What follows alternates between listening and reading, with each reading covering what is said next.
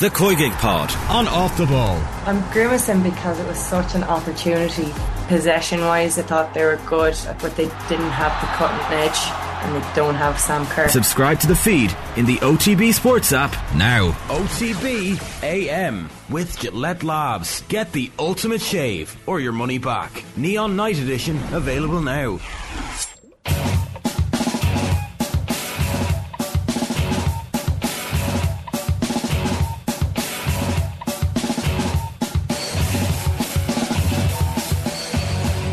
Alright, you're very welcome along. It's Wednesday morning and it is Republic of Ireland International Day. Evan Ferguson's going to start. We learned that yesterday in the press conference. Gentlemen, are we excited?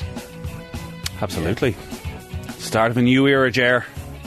It's going to bring us back to the big time, baby. Well, I mean, certainly it's the start of it. Obviously tonight's not the start of the campaign. The campaign starts in earnest against France. You don't look excited at all, Johnny. No, I am excited. I think the whole friendly tonight has been illuminated by the fact that Evan Ferguson is starting his first Irish senior start, and B, I have so many question marks about the rest of the team, where they're at, some of the peripheral players, some of the players that definitely will start Monday, what sort of formation he's going to play. So also the fact that it's pretty much sold out, and we'll be able to compare it to the atmosphere at the recent rugby games when France come on Monday. What's better, an Ireland rugby game or an Ireland football game? The France game is obviously the comparison as opposed to tonight, where there's nothing at stake. Nothing at stake, but a big crowd, as Stephen Kenny was keen to point out again yesterday, which I think, in fairness, he's right. It is a friendly against Latvia on a Wednesday night, 5 days before the biggest game of the campaign, and there's going to be probably up on 40,000 at it.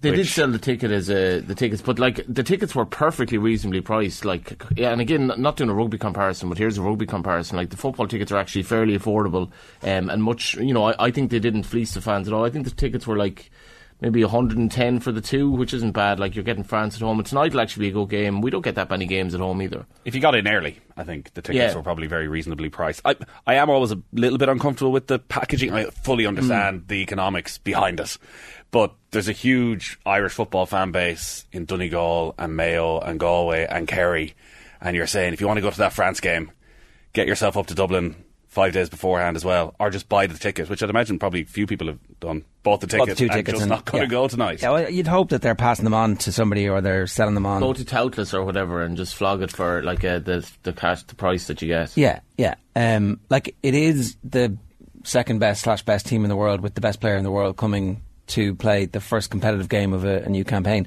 I think Gavin Cummins get a fixture figure of £65 was the earliest price, and we've had people complaining to us, writing into us about the cost of the tickets, and at the last minute the tickets are really expensive, but the only tickets that are left are premium, right? Yeah, I think it's that the ad probably hasn't changed, so the ad has been everywhere for the last 3 months for this bundle package, whereas now when you click on it, the only tickets left are very expensive, but they're premium level tickets as far as I'm aware. The other thing is that if you bought the season ticket, it's something like £450 for 2 adults and 2 kids for every home game. So that's the thing to do, is to buy the season ticket a year in advance. And you've got to plan a year in advance. And the FAI obviously are a fairly easy thing to kick, because everybody's been kicking them basically the entire time that they've existed. But it looks like they're going to fill the stadium twice, and it looks like they're turning a corner culturally, and it looks like they've taken some baby steps along the way. All they need now is Evan Ferguson. Yeah, you're always going to sell out a home game against France, and they've got the Netherlands in the group. It's actually the best season in a long time to get your season ticket, and the fact that they've sold out now, obviously. The absolute perfect opportunity. And France, yes, they finished runners up in the World Cup, but I think they're the most devastating team to play against. Argentina probably aren't going to beat you 5-0 if they're on a good night. I think Ireland, you could set up against them and hold them. I think if France come all guns blazing and they're on it, and Antoine Griezmann gets his birthday cake last night and he thinks actually all is forgiven. Thank you, Didier. To explain that, sorry, it was They fixed the Yaya situation? They did. So obviously all the rumours coming out of the French squad swirling that Antoine Griezmann's thinking about retiring from international football. After this break, yeah. He is so upset about the fact that Kylian Mbappe was made captain after Hugo Lloris's retirement. But they had their squad meal last night. Everybody around one giant table, everybody in the squad, and out was rolled as big a birthday cake as I've ever seen for 32-year-old Antoine Griezmann, and he looked very happy and he made a little speech. He had his pink hair, all that. Okay. He looked happier with life. Matt Doherty says he's a good fella. Says a few weeks after he arrived at Atletico, there was barbecue in his gaff and he looked after everybody. I don't know what that means. I don't know. Like, here's a Rolex When for you go to somebody's barbecue at their gaff and you don't get looked after, they're the worst barbecues. But what does it mean? Like, he said, don't bring anything, but he actually meant it? Well, I was thinking more, here's a present for you and a present for you, you know. It's like, or is it just there's an extra portion of wings? Doherty's starting captain is quite interesting as well, because I don't know where he's at, to be honest, sure. I mean, and he's one of those players where he hasn't played since he's made the move. I think there are question marks, and Nathan and I were talking about this pre-show. I don't know who plays right wing back on Monday. I don't know, does he want to play Doherty left wing back, because there are a lot of quandaries there. I thought Callum O'Dowda seems to be coming into his affection now, and even our centre back situation doesn't look straightforward. And apart from Josh Cullen, the midfield situation, I'm not entirely sure what system he's going to play.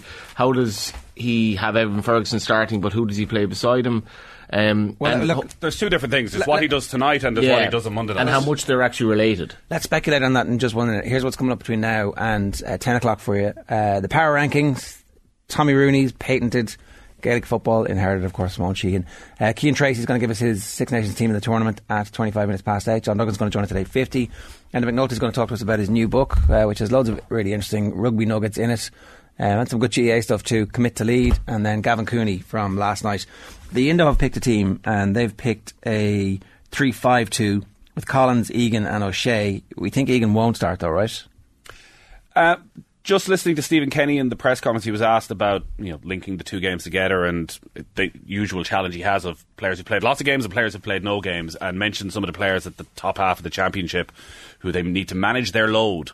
So maybe he goes for the first 45 minutes with as close to France, but John Egan has played a huge amount of games, doesn't really need to see him, knows what he's about. Darrell Shea be similar, but it's obviously quite a bit younger.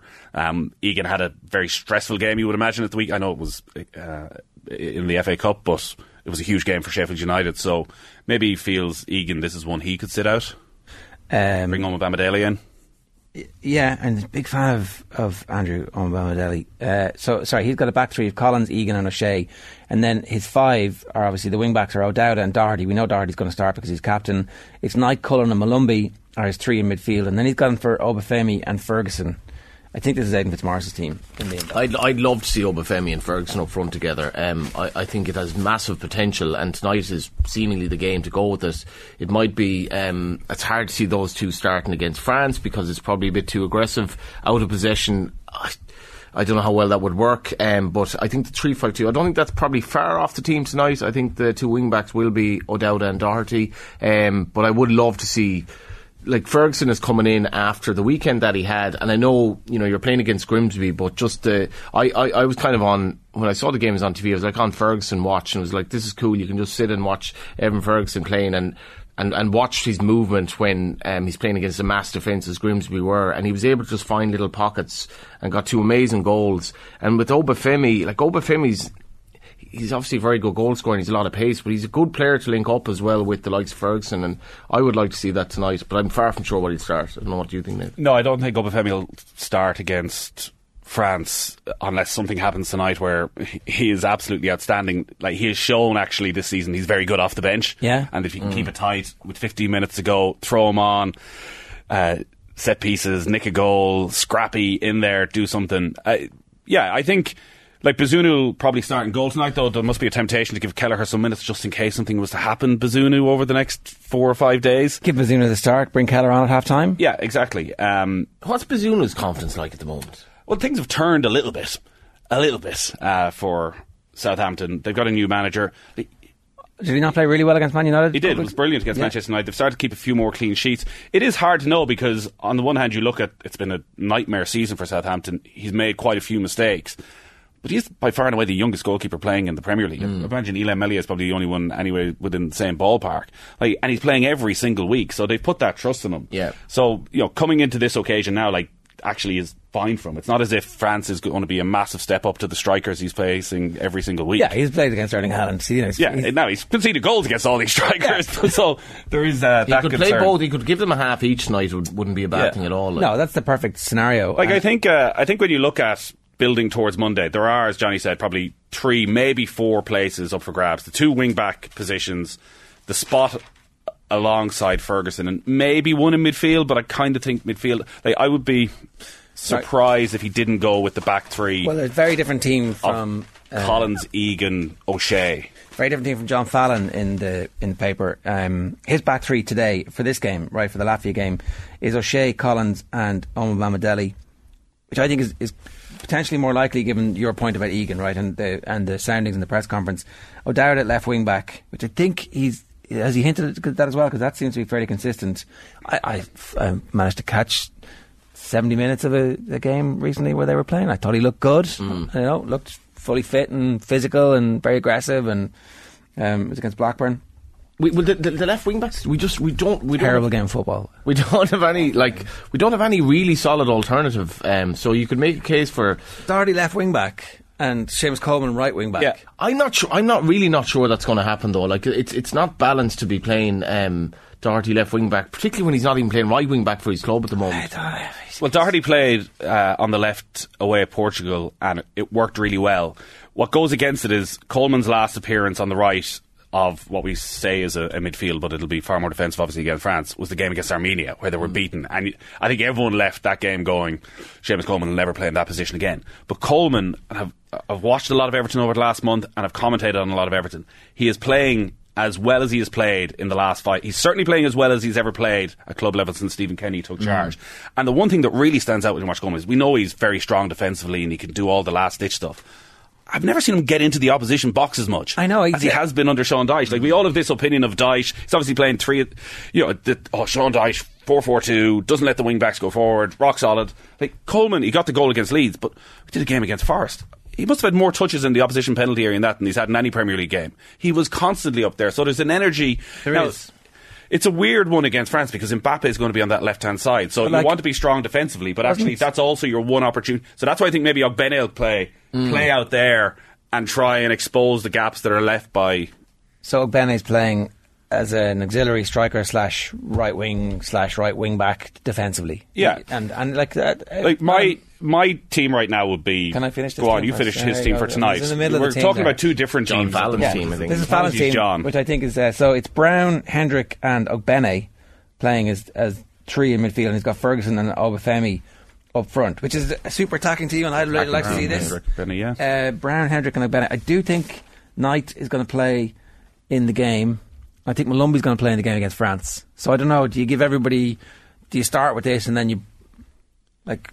I think that's a rest Josh Cullen, and he doesn't have a like-for-like replacement for Josh Cullen. It was Brown, Hendrick and Ogbene, and he does maybe he plays Hendrick slightly deeper in a role that he says he doesn't particularly like him in as a number 6, just to get him just for tonight and for to game get those time. players on the pitch. I think the back 3, Omobamidele and O'Shea and Collins, I think that looks fairly likely to me, in the sense of it makes complete sense. You're giving 2 lads who probably do need a bit of game time, a start, and with the player beside them who's actually been playing week to week. And I love that back 3 going forward for Ireland. I think it has so much going for it.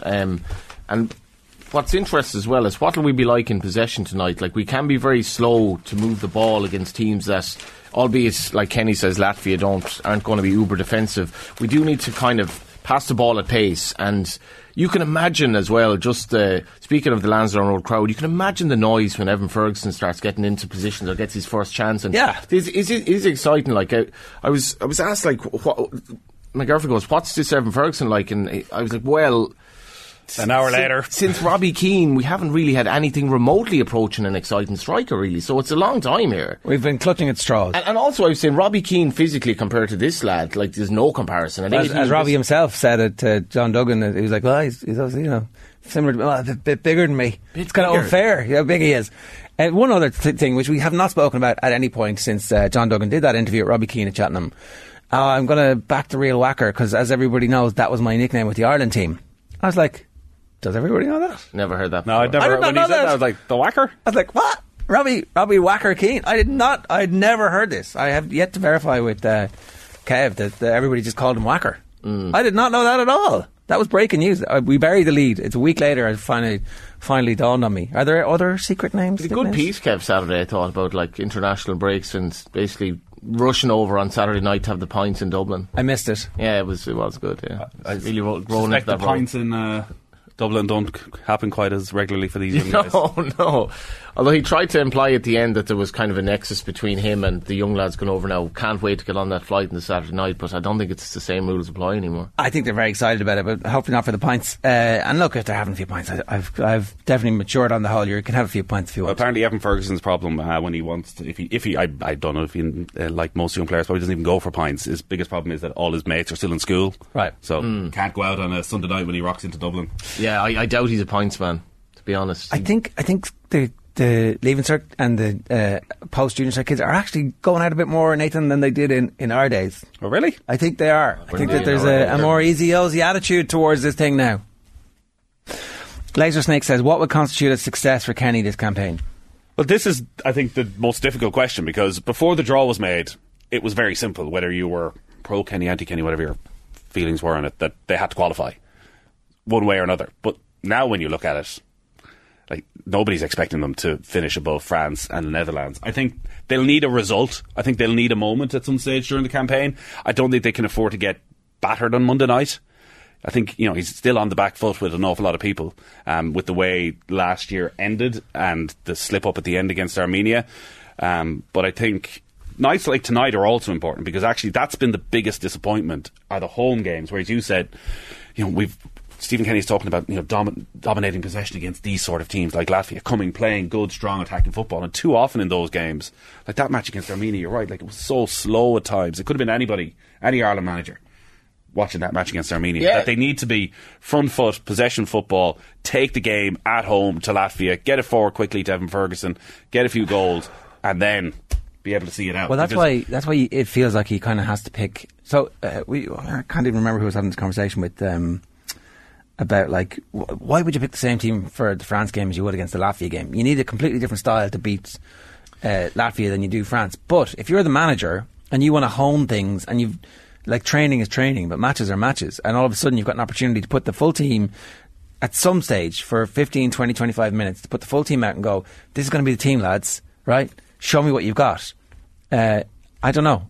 I know they're contractually obliged, obviously, to have these friendlies, but this is not a bad thing. Do you really want to go into that France game cold with, they've been off for some time? The narrative has also changed since we last saw this Irish team, with some of the players, we were, probably going a little bit over the top about Collins after the Ukraine games, and I certainly thought this was the performance of a player that's going to be one of our best defenders, if not one of our best players that we have. And he's had a baptism of fire, obviously, in the Premier League, but one thing I would say, Nathan, is we should not be afraid of thinking we can finish above one of those teams in this group. France, say if France beat Netherlands in both their games, the Netherlands have serious question marks around their goalkeeper, from what I can tell. I didn't think they were amazing in the World Cup. I thought they're a good side. They're not an incredible side. We have Evan Ferguson now. If Evan Ferguson starts taking off during this campaign, if he does start taking off, we have a striker that we just haven't had. I know. If he starts taking off, we still have some really good defenders. So if we could manage to... Two giant ifs are world superpower needs to drop 3 levels, and ours is, kind of minnow, needs a superstar. We should probably have beaten Portugal in Portugal, really, and that was without Evan Ferguson. We had Connolly that night, who was miles off form. We should have beaten Portugal away. We should definitely. The confidence comes from Ireland's best performances under Stephen Kenny have been in the better teams. We should be capable of beating the Netherlands in one of those games, in my view. If we can keep a clean sheet, we'll probably win the game. Let's not be saying, we can't finish in the top 2, because we're not going to lose it. Yeah, we're not. I do believe there's maybe the better option potential. Is that the Dutch beat the French on Friday night. They get a couple of injuries. They're in absolute disarray. You look when you beat France and they struggle to get it back together. But I think getting a result over in Greece is going to be crucial. Yeah. They need some momentum. That's been the biggest problem for Stephen Kenny. Every time there's been a bright new dawn, and away in Portugal, young players come in, he gives them their start, and then they come back to Dublin and it falls a bit flat. And they let in goals. Well, several of that lose a game they shouldn't lose. Several of that team didn't kick on, and they have found themselves out of form or out of the team at at club level. Well, Ida and Oma Bamidele, I don't think either have even been in a squad for the last 18 months because of injury. Never mind starting a game. So, like that, again, when you talk about getting carried away, like we staked so much on the two of them being a part of that team for the and next they were so 10 impressive. years. So Quirky 1980 says, let's go into full hype mode and make Ferguson captain. I mean, I can see how if this campaign doesn't work out for Kenny, the next manager will come in and go, you're my captain, and away we go. His mentality is incredible. I do remember Keith Long, one of the things, I think it was Keith Long who said it, and I stand corrected if it weren't, but he was like, if Evan Ferguson could effectively train all day, every day, or play football all day, every day, he absolutely would. And he just seems to be bulletproof in that regard. And what I liked about him on Sunday... So you're saying he's a combination of Haaland and Wayne Rooney on the ball. I don't like those kind I don't like any comparisons. Cristiano Ronaldo off the field. Any Haaland comparisons to me are just absolutely bonkers, like in the sense of you putting pressure on the player. But just on Sunday, watching, he kept doing everything right. He was so patient, and the control for that goal. Like honestly, even against Grimsby, that's an amazing goal. He then has a goal disallowed that wasn't his fault, so he could have had a hat trick. Both finishes were great. The second one as well, the touch to make the space. The second one, you're like, he's just going to score this, and you do feel in front of goal, Ferguson will score if he gets a chance tonight. Well, I was probably like you, not at the weekend against Grimsby, in that you just watch all the Brighton games now and you're watching every single movement. But I was over at the game where he got injured against Liverpool and found myself doing the exact same thing. I couldn't tell you anything that happened in the game except for Evan Ferguson. But what I thought was really impressive was he found himself at times a little bit out of it, but he... Middle-aged men perving over a teenage boy. Like, it was a...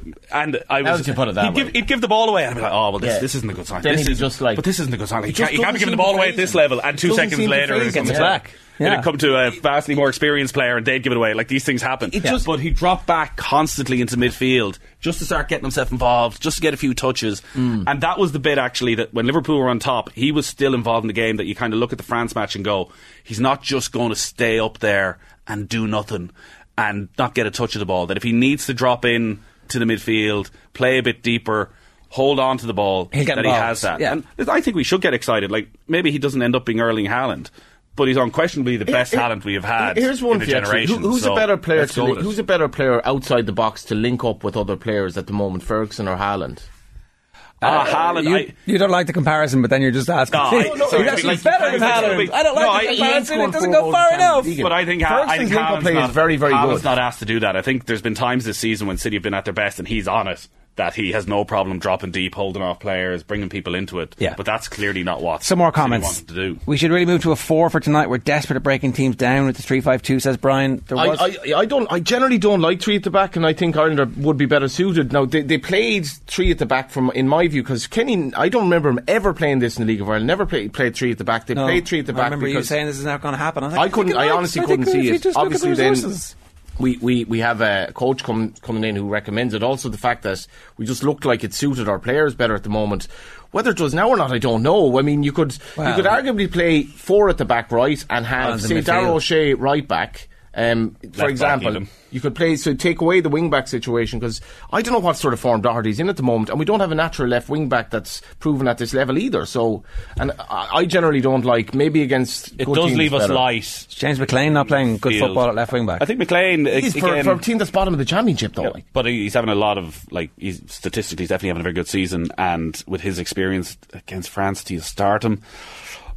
Quite possibly, like, I wouldn't be surprised if it was O'Dowda. Of any of the 3, Doherty, O'Dowda or McLean, I wouldn't be surprised to see any of them there. It does definitely leave us a little bit short in midfield. Like, Malumbi is energetic, a traditional Irish midfielder, gets himself about, can be a little bit reckless, doesn't seem to have curbed that massively, but he's not going to hold on to possession for you. Like, it's all on Josh Cullen to hold on to the ball. Like, everything seems to come down to him.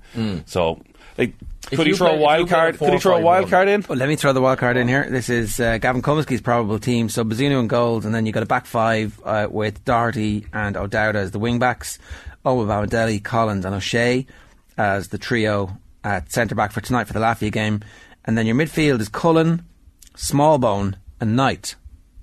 That's a totally different midfield trio from anybody else. Pretty interesting to see what it's like. I know I definitely see Smallbone playing tonight at some stage. I think he's going to. I think he's a really interesting player going forward. I thought he and Ferguson actually for the 21s, the little cameos that they had, they really looked like they had a bit of an understanding. I think he'll definitely play it. I wouldn't be amazed if he started. Like that would be fairly wild card, but I think. Well, Malumbi's playing a lot of football as well, so he might think again with his energy. I know he talked about this to him recently enough. Tonight, somebody like Smallbone and his skill set, I think they were a little bit. They figured that it was going to take him a bit of time to acclimatise to life with the senior team, and that's why we haven't seen him much of him so far. If you did play, say if you played a 5-4-1 say if you want to call it a 5-4-1, but Doherty and O'Dowda are the two wing backs, that does give you some sort of freedom to have four sort of central midfielders, one or two players off Ferguson, where we don't have natural wingers, but we have two players that are quite good on each wing. O'Dowda's effectively a winger, and then you will have an overload in midfield at times. That'll be interesting, that we actually do have numbers in midfield. I find with sort of the 3-5-2 that we're overrun in midfield a lot. It's when we lose the ball, and I found this a lot during Kenny's reign, we lose the ball against good teams, we're so open straight away. And I think if you play sort of a 5-4-1, which is maintaining the three at the back, that would offset that to a degree.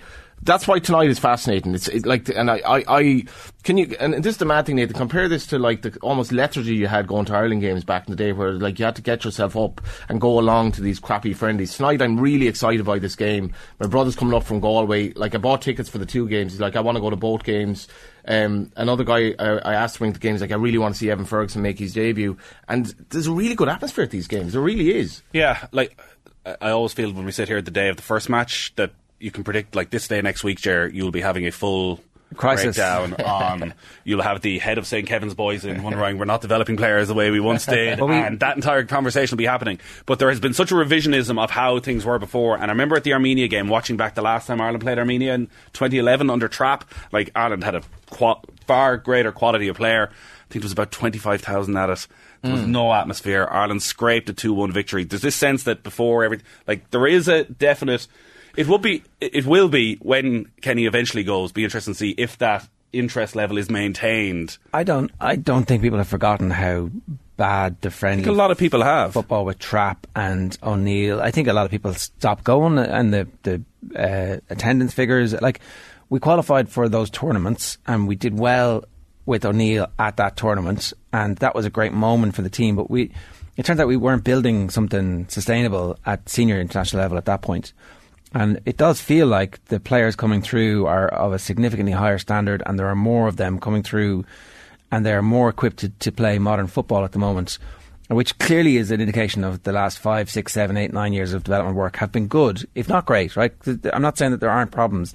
There clearly are, and we talk about them with Vinny regularly here. You know, he makes the point that if he had a kid who was going to make it, he'd move to England at this stage. Like, and that can't be a long-term solution for us. But I don't think people have forgotten how bad the football was. I don't think people have forgotten that we were sending up the centre backs to try and equalise for us in the last few minutes. And sure, that happened a bit under Kenny at the start. It has, yeah. But Shane Duffy. Yeah, but to be fair, I think the jury's still out on a lot of that. That, listen, it was the style of football under Trapattoni and maybe at times under O'Neill. But yes, there's good quality young players coming through. But like, is Jason Malumbi a better player than Glenn Whelan? I'm not quite sure he is. Is he a better player than Keith Andrews? I don't know. Like, a lot of these guys are still at championship level. We're hoping that they can make the step up. I'm actually talking about the younger players even still. Like, for the first time in a long time, we feel like there's a trend. Look at the 17s, the 19s, the 21s. Like, look at the difference of the 21s since Kenny took over and the lads who have come in since. The 21s was almost like a means to get lads capped and get them into the system. And it was a joke before Kenny came in. It really was. I remember commentating on a game down in Waterford where I think the great Declan Rice was playing in the middle of midfield, and it was basically a load of English lads that they were trying to keep involved and keep interested. And you look like, say, like the under-15s team, what did they win, 6-0 last night, like, against Latvia. If you look all the way up now, and whatever happens with Stephen Kenny in this reign, and I think we're far too, like, hung up about Stephen Kenny, the progress that the underage teams are making and the style of football, I don't think Irish football fans and their sort of, you know, their knowledge of the game, their appreciation of of football should be underestimated. People were really pissed off in general with the way we were playing, and I had totally lost interest compared to my interest in the old team, because I hated watching Ireland play, and I was embarrassed to be associated. If you were an Irish football fan, Irish football is now pigeonholed across the world and across Europe as a horrible style of football, and we're slowly moving away from that. Quick comments. I think most Premier League teams are happy to have Coleman have the ball. They know there's a slim chance of anything coming from it, that they use the space he leaves for the counter, says Quirky 1980. I don't think watching him the last while it's been teams letting him have the ball. I think it's his availability in the final third for energy, his teammates that he's bringing that. Killian Murphy says Bamadelli right wing back for France, Doherty on the left, Egan Collins and O'Shea in the centre. Could Andrew? I wouldn't. He's plenty quick enough to do it. But again, has he ever played there? I don't know. I mean, are one of those centre backs an actual midfielder in waiting? The new Paul McGrath who steps forward? Like, could Nathan Collins be a centre midfielder for us? I thought Darragh O'Shea could absolutely play centre midfield, and I don't think you shouldn't say, this lad is centre back for sure. A lot of these players would be more than capable of playing, and they're also coached to be able to pass the ball. Yeah. Frank says 130 quid for the rugby is shocking, more so if you live outside Dublin with the extra cost involved. A couple more Fergusons in the FA won't be long raising their ticket prices, says Danny Mac1, who's obviously feeling the cynicism instead of the love today. Danny, come on, Danny, feel the love. Come on, you can do it. Budge says Netherlands are way better than us guys. Can't just expect to beat them. Football's definitely not our game, unfortunately. France and Netherlands could do a number on us. I don't think it's football isn't our game, but I think football isn't our game. When we're talking about getting something, like, again, it's somehow the French end up in complete disarray by the time they get here on Monday for us to get something out of it. We kind of need a little bit of that. We do. Like, look, we could have a Germany Shane Long moment, and that it kickstarts something, and they move on from there, and they go and win in Greece. I think you're like. But they could also beat us 3-0, and we could play as well as we can, and that would be. But that's why I say when you're sitting here next Tuesday, Wednesday, there's different ways of. Did the Champions League experience of Antoine Griezmann and the World Cup winning squad of France, and then the World Cup beaten in the final. We're in crisis mode. France. We might have to play Camavinga left back. One of the best young midfielders in the world who's just destroyed Liverpool every week. It's fine. Let's stick him in at left back. I've forgotten about Camavinga. Aren't we so lucky as a small country to be able to celebrate Ferguson breaking through, the Rugby World Cup, Katie's homecoming, GA, and so much more? What a year ahead of us, says Quirky 1980, who is feeling the love this morning. Right. Isn't it weird how proud you are of young Irish players? Like, watching Evan Ferguson on the Sunday, and you'd swear he was my own son. I'm like, what a guy! And then he does his interview and he speaks well. You're like, And your son standing there with the ball and Daddy, come out and play football. Like, no, I have to watch Ferguson. No, I'm not doing it. No, just like this guy.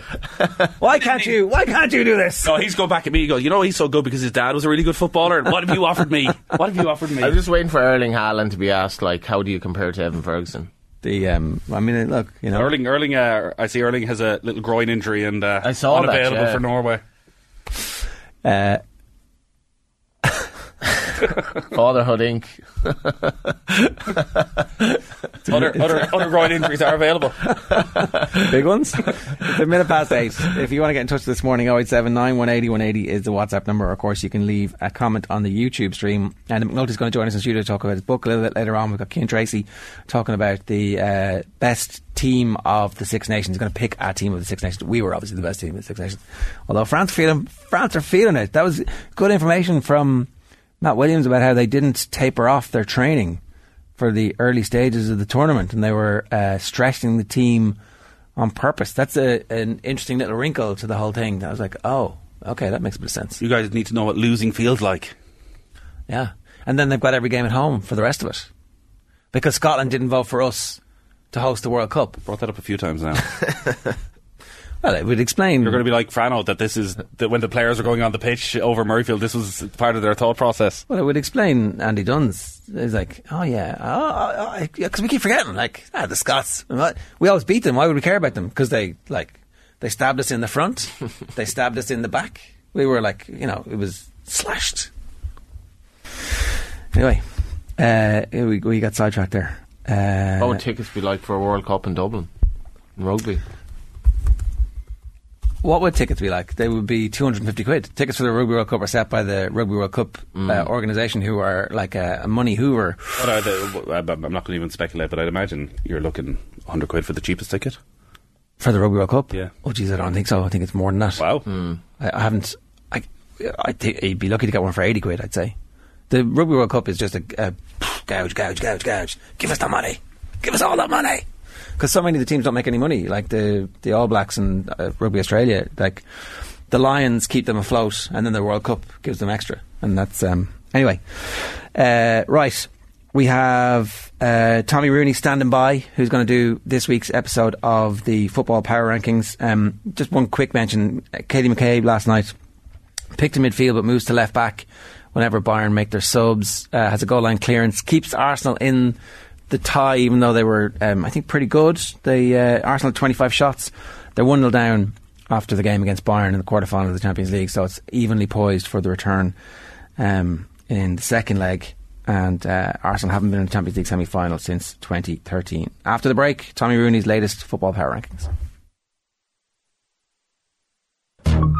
Some of these critics, these pundits. Generally speaking, I'd be a fan of off the ball. Exactly. And like Tommy knows football, obviously I listen to football pod the odd time. And when I was looking at the power rankings, and I thought that Jesus Owen must still be feeling the effects of these mushrooms. But they just dismiss you like you have nothing to do with the bloody occasion.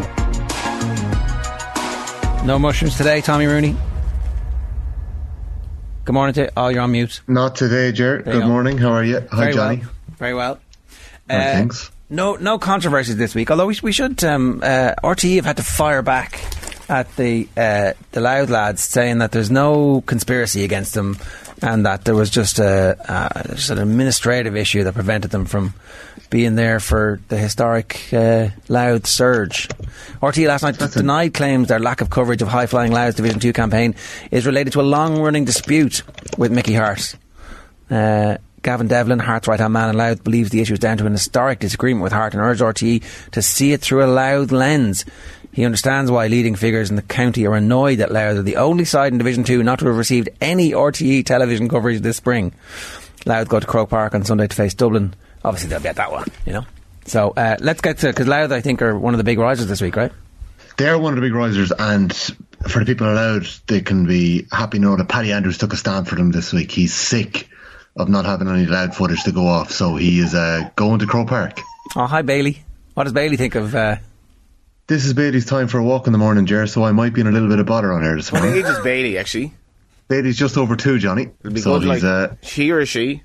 It's a he. He's got the loveliest eyelashes in the world as well. They're about 2 foot long. I'm looking forward to when he's like getting on a bit and you can call him Old Bailey, you know. Hey. Oh, I can't wait for that as well. Was that on purpose? Is there like a legal thing? Rumpole. There's a reference. Right. I got it.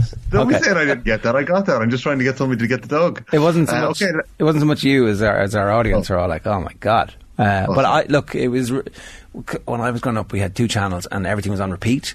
So I'm very familiar with stuff from like the 50s and 60s of BBC that RTE were always getting for nothing, that were like just on heavy duty repeat. I'm like, well, this looks very old, but like seems to just about be in colour. One of my earliest memories is like Liverpool v Crewe in a cup game, and I found it on YouTube where like it was the way it was the worst. Like BBC was just coming in, you could vaguely see it, and Liverpool won like 4-0 in those old green Carlsberg jerseys. But like we had 2 channels, we literally had 2 channels, yeah. Including the national anthem and the end of the night, religious thing they had at the end of the night. A prayer before bedtime. Right, let's get going. There are a fair few changes here, lads. So yeah, we'll get into it. I'll run you through them really quickly. So are we on slide 4? We are on slide 4. Okay, so the Waterford footballers got their first win in over 600 days at the weekend. Went under the radar a little. They bet London by 2-9 to 2-5. They did incredibly well. Had a black card and conceded a penalty, I think, in the first half. So Aoife Fitzgerald and Waterford, fair play. Big thing to get that first win off the back. So they've now replaced London and they've moved into 31st place. Their first move in the power rankings, I would imagine, in a long time, even under the stewardship of Owen Sheehan.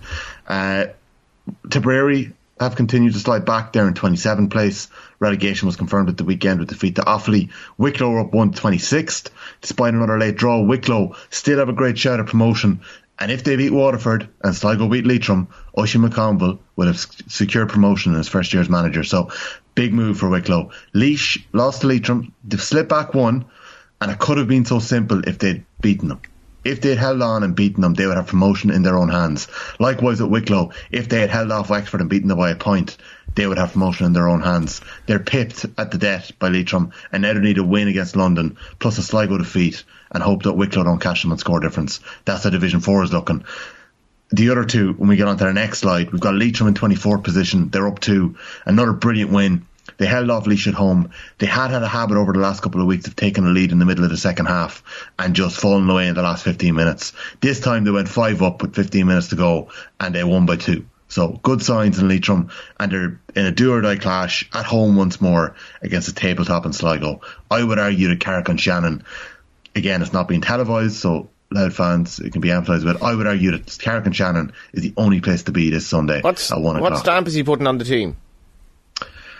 So we've had very little footage to go off, Johnny, but I can tell you that I had a look at some of the Wicklow game, and they play a very direct style. They've got a superstar with Keith Byrne there, and Keith Byrne was named in the team of the week 4 weeks in a row. They're not afraid to go direct to Byrne. Against Laois in the last couple of minutes when Laois were on the attack, Byrne won 2 unbelievable marks, kicked 2 huge scores in the last couple of minutes. They have a clutch forward there. They're a very valuable commodity in every division in Gaelic football. But if you've got somebody who can put the ball over the bar in Division 4 and you know how to get the best out of them, you're going to do well. And Leitrim are doing that with Keith Byrne. They've got a really athletic middle third, which is really important. And yeah, they play a fairly direct style of football. Some of the scores in that Wicklow game, like Paul Keeney scored a point from 55 yards with the outside of the right boot. He wasn't afraid to take the shot. That Andy would have been proud of. I'm not sure if Andy Moran would have even taken that shot on, but Keeney took it on. And a few minutes later, the wing back, I can't remember exactly who had the ball, drove a 50-yard ball into Keith Byrne, who skinned the full back, dummied the goalkeeper and put it in the back of the net. Now Wicklow came back and beat them, but they're obviously playing with a bit of freedom, a bit of abandon, a bit of confidence, and I'm looking forward to hopefully seeing them this weekend. I'm hoping to get up to the game on Sunday. Let's keep going, come on. So Sligo 23rd, Antrim, one of the results of the weekend, they bet Cavan. They secured their position in Division 3. Armagh fans, don't sleep on Antrim. They've been quietly one of the most improved teams in the division this year. They had a poor year last year. They've bounced back this year. They've lost 2 games in injury time, but they're safe. Leitrim have slid back to 21st. It's been a really... They've slid back Limerick. 3 points, actually. Sorry, yeah, Limerick, yeah. Limerick, sorry. It's been a really tough 2023 so far. Relegation confirmed at the weekend as they failed to turn over Kildare after they bombed out the manager, so they didn't get the manager bounce that they were hoping for. Down have slid back 1.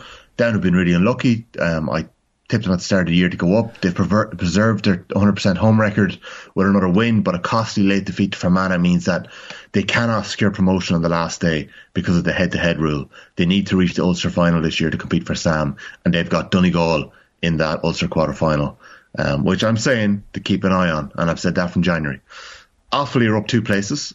Offaly ended an incredibly difficult week last week after the passing of their manager Liam Kearns by beating Tipperary and leaving themselves in with a really good shot of promotion in the final day against Down. They're up against Down in the last game.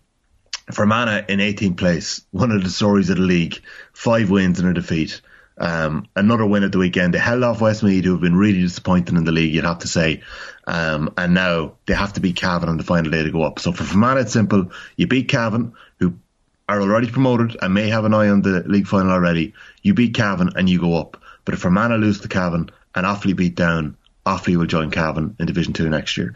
Cavan have slid back 2 places to -2. They were 10 points down at the weekend to Antrim. They came back and lost by 1. Maybe they already have an eye on Ulster in the league final. It's looking like they may have to reach the league final to get to Sam unless Westmeath get to the Leinster final, and then that position becomes free. It is still quite a complicated system. We'll know about 9 teams that are in Sam Maguire. Yeah, the Ulster final, yeah. Go on. The weekend. So, Kildare, after quite a slide over the last couple of weeks, I am giving them their kudos. They got their 3 goals, their first 3 goals of the league. They're into 16th place. They got the job done on Limerick. It was not convincing, but they got the job done. And beating Meath next week, I would argue, is important for a couple of reasons. It's important for your positioning in Division 2, and if Kildare don't want to play in Sam Maguire, and I put it to James O'Donoghue and Paddy Anderson, the football pod last night, would it be a good thing for teams like Meath and Kildare to compete in Sam? Well, should they actually compete there?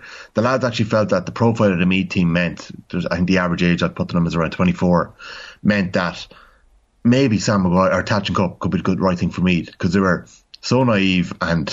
there is clearly talent there, but for the Kildare players and fellas that are stock of Daniel Flynn, Kevin Flynn, Kerwin, Kevin Feely, Dara Kerwin, Highland. Players that are a little bit older, that are a little bit more settled, they need to be competing in Sam Maguire and showing what they're about. So Kildare in 16th place, and that's a big game next weekend against.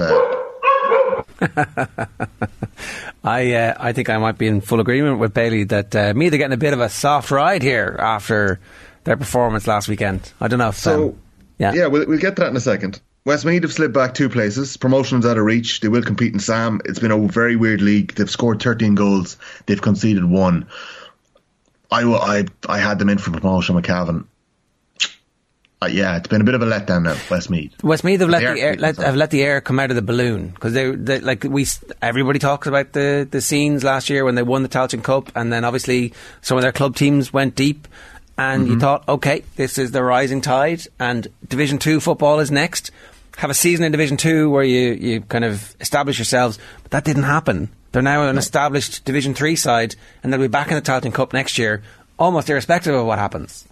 100%, Ger. And it's the yo-yo continues, and that's what you're trying to break for a lot of these counties. You're trying to just reach beyond mediocrity and get a bit of momentum behind you. And we'll get to a team now that have done it remarkably well since 2021 in Louth. But Westmeath back to 15th. I can't see them getting much higher than that. I got a lot of stick for having them quite high early on, but that's where I felt they deserved to be at the start of the season. So, and they let you down. Come at me. In 14th place, this hurt, but I do actually think it's fair. Meath are in 14th place. I actually couldn't move them any further. And it just shows the stock of teams around this position. There are a lot of teams that aren't playing well at the minute. And what did you expect at the weekend? You probably expected Meath to have a better structure. It was actually alarming how easy they made it for Dublin. It was such a disappointment. Colin O'Rourke spoke about it last July, that beating Dublin as a Meath footballer is still the litmus test, you could say. He doubled down on it in the Tommy Tiernan show in February and said that man-to-man battles, could you go and play against them? That was the big thing. And it just seems like Meath are set up to fail at the weekend. Where is Colin O'Rourke at the moment? Colin O'Rourke is at... Colin O'Rourke is there's a really good team around Colin O'Rourke. And Stephen Bray, Barry Callaghan, Paul Garrigan and Shane Wall. I feel like they need to look at the Derry defeat. They need to look at the Dublin defeat. Take the positives and the negatives in the league. It's very early on, but they need to possibly set up the way they did in the second half, which is much more secure, but it was far too late. I feel like there is a bit of a... There's a full back line there, 2 21-year-olds and a 27-year-old, all in their first year playing intercounty football. And did they not fall out with the best full-back in the country, who apparently is down in Australia? I don't know if there was a fallout there. I have to do a bit of digging on that, but it is fair to say that Conor McGill was one of the club player of the year, strongest club player of the year in Meath. He was the captain of Ratoath, the club champions. One of the strongest footballers, you could say, in the Meath, in the county. You could say that condition, some people were saying, was an issue against the Dubs. I tell you one thing, Conor McGill had no problem with conditioning. He's one of the most athletic fullbacks in the country. I can't tell you what happened. I don't know what happened there. Well, I don't know why he's not in the squad. But you're missing fellas like McGill. Brian Menton wasn't convinced to come back, as far as I know. And he's another player who is a real leader and a rock in the middle of that team. You would have heard me argue for years under Andy McEntee that Meath were better than they were given credit for, and they were coming up against the greatest Dublin team of all time. And I felt like Meath deserved a bit more credit for how they were getting on, and they weren't far off. They were trying a system. Now that hit its peak and it slid backwards, but the complete spine of what McEntee had done has been completely ripped out. And I've been saying since the start under O'Rourke that a marriage of styles is needed. I do think that the players, there's a very young core of players coming through. They're very, very, very, very talented.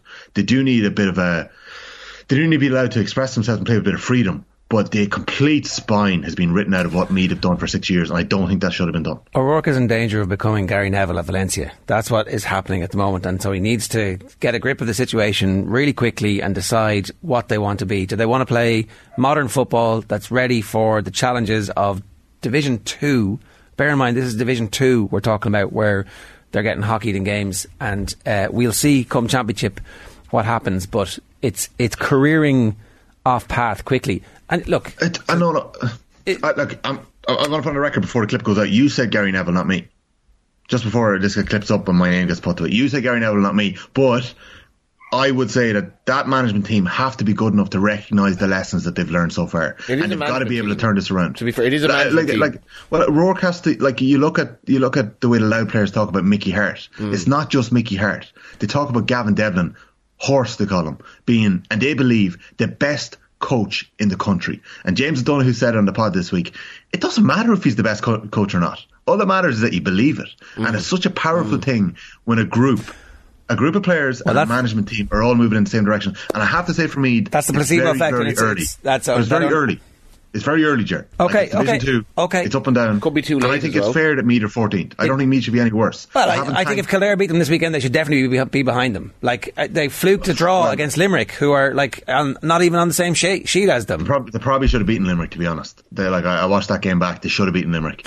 And Limerick were buoyed, I would imagine, by the fact that as a team, as a group, powerfully they had decided to get rid of Ray Dempsey. But he was still in charge for that game, wasn't he? Yeah, but I would say that the meeting had already happened for the Limerick players, and I think there's a bit of freedom there for Limerick. So interesting take. Okay. I think they got their manager bounced before Kildare came. They are gymnastics. That is Nadia Comaneci, ladies and gentlemen. Okay. Perfect gymnastics. 10. Okay, but I do think Meath are 14th in the country, and I actually think if they get into the Tailteann Cup, they deserve to be in the Tailteann Cup, and they may fall there even if they beat Kildare, because if Cork beat Derry, Cork will get 4th place, and that should be enough. Luckily, the game's in Newbridge from Meath's perspective, and Kildare's record there is horrific at the moment. Let's move on, because there's actually Division 1 that we should be talking about. Exactly, and it's a sorry argument to be getting into about who's going to win between Meath and Kildare, because they're just two ball men fighting over a comb, as my ma would say. But I'm going to say the Meath under 20s had a big win last night. They held off Longford in difficult conditions, and they've struggled against Longford, so there is hope in Meath, because there are young footballers coming through, but it's just something has to be tweaked over what's happened. Lessons have to be learned. Let's move on to the teams. 13th place, Clare.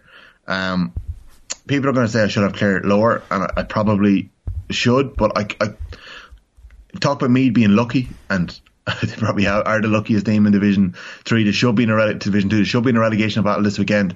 If they had drawn to Limerick, if they hadn't turned over Cork in that last 15 minutes in the first game, and we saw what Cork have done since, Clare should have a shot at staying up, but you make your own luck in many ways, and they've completely run out of steam in the last couple of weeks. They have one last hope to stay in Sam Maguire, and when you argue with the profile of a team, I think this Clare team fancy themselves as a side who would have a crack in an All-Ireland series and a round-robin series. They got to the last 8 last year, but they're in Division 3 next year, so that's where they're at, and they're going to have to bounce back from a tough position. They've had 8 years in Division 2. It's the first relegation under Colin Collins, but 2 defeats to Kildare and Dublin by a point in round 3 and 4 were key.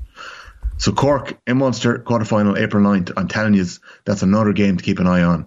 Championship games are coming thick and fast, and that is going to be a cracker in the Munster quarter-final. So 12th position, the moment Loud fans have been waiting for.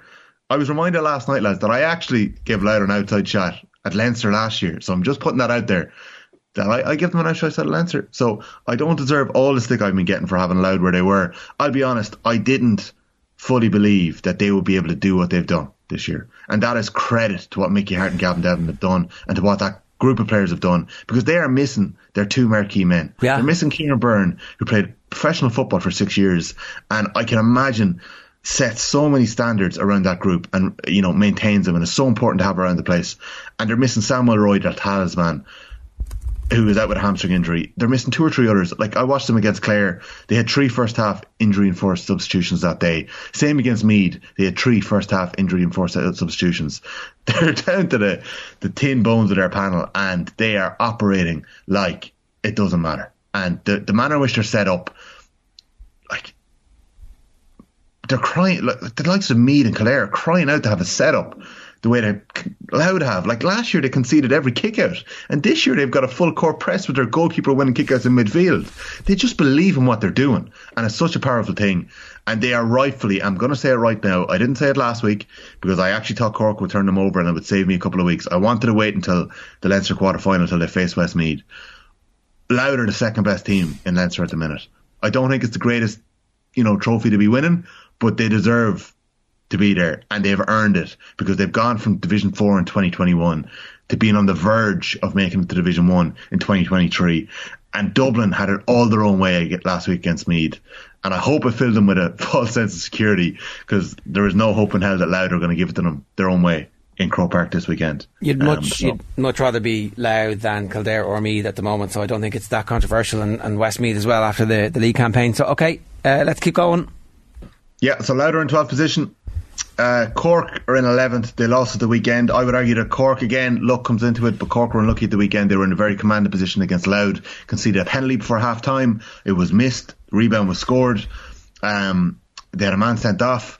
Louth got the benefit of playing against 14 men for the entire second half for the second or third week in a row, and that in Gaelic football is a big thing. Donegal are in 10th position. We know what's going on in Donegal, not worth talking about there, going back into it. Monaghan are in 9th. I think they're going to join Donegal in Division 2 next year. Roscommon have slipped back one more, even though they put on a decent showing against Kerry. It's a wee slide, but they can still reach the league final, albeit it's a long shot if results go their way and they beat Donegal. Might be worth talking about these two. Tyrone are up in one place. I've been impressed with how they've bounced back after that limp defeat to Castlebar. I was at that game against Mayo, and it was alarming, the system's malfunction that had unfolded in front of us. But it's a very interesting game against Armagh next week, and we'll get a good gauge of where both Armagh and Tyrone are really at, because Tyrone have bounced back. Armagh, it's like, I don't think Armagh are far away, and I can really understand why they've done what they've done. I know people are probably frustrated with it. We all loved Armagh last year. I talked Armagh up plenty. We loved the way they played football. There was a box office rockstar element to it. And I think they sat down and they looked at what happened against Galway and in a lot of their other games, and they were far too reliant on emerging out of the chaos, the right side of it. And maybe they want to bring a bit more control into what they're doing. And that's what they've tried to do. They've set up a lot more defensively. They've become a lot more conservative with the ball. James and Paddy are begging them to let loose this weekend and show us that they still have what they had last year, because that is what made Armagh special. I think we will see it, because Armagh are in danger of going down if Monaghan manage to turn over Mayo, and I know Shane describes Monaghan as the cockroach of the Division 1, and it's a fair moniker. I don't think that's going to happen this week. I think Armagh will be safe either way, but I do think Armagh are going to throw the shackles off, and we've mentioned it before, momentum. When the championship is so close and they've got Antrim coming up, Armagh need a performance and a result this weekend. Yeah, I mean, maybe they're doing a heavy block of training and they're not tapering for these games and they don't give a shite about the league, and that's a totally fair way to go about things. But I think we were chatting about this earlier on in the week. It's a long era that we've had with Geezer there, and a national trophy at the end of that to say this is progress.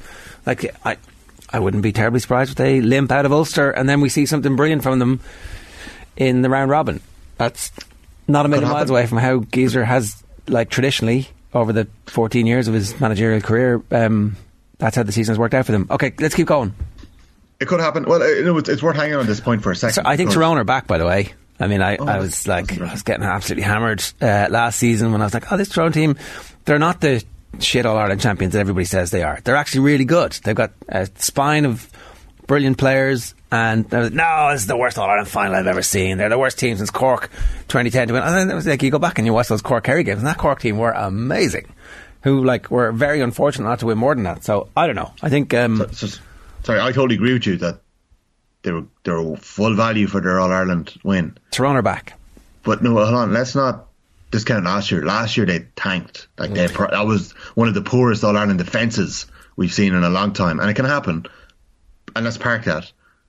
Are they back? They're showing signs, and I do think that one of the positives, and I'm not sure if you've seen much from Ger, but Derek Canavan is starting to grab the bull by the horns, and Rory is getting a couple of minutes every game, and I think that the two of them are going to have a big influence over them this year. And some of the younger lads like Cormac Quinn are starting to solidify themselves and put a bit of energy back into this Tyrone team. So maybe they were a season ahead. You win nothing with kids, but this year they're not kids anymore. So, okay, very quickly. Okay, Derry are 5th, Dublin are 4th, Mayo are 3rd, Galway are 2nd, Kerry are 1st. We can have an argument here if you want, right? But what you said there about Armagh, the training block, was interesting. I put it to James every week now, are you worried about Kerry? Are you worried about Kerry? No, Kerry are flat, nothing to worry about.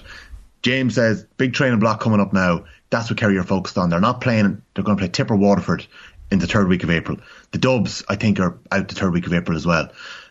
Maybe it's not the worst thing, and I'm not saying they're going to do it or it's going to happen, but if Armagh were to lose to Antrim, they would have a month, minimum, 5-6 weeks, until they're in the All-Ireland round robin series, and then they're guaranteed 3 games. That's the way the setup is this year. It wouldn't be the worst thing in the world for an Ulster side who are guaranteed to play in Sam to lose early doors and get their training block in like in previous years. It might be the most straightforward way for a team to get conditioned properly, because the calendar is so insane this year. It's so hard to know exactly where teams are at, especially the teams that are expecting to be in the latter end of the championship. I hadn't thought about that from a Mayo perspective. Maybe that's the right thing for them to do as well.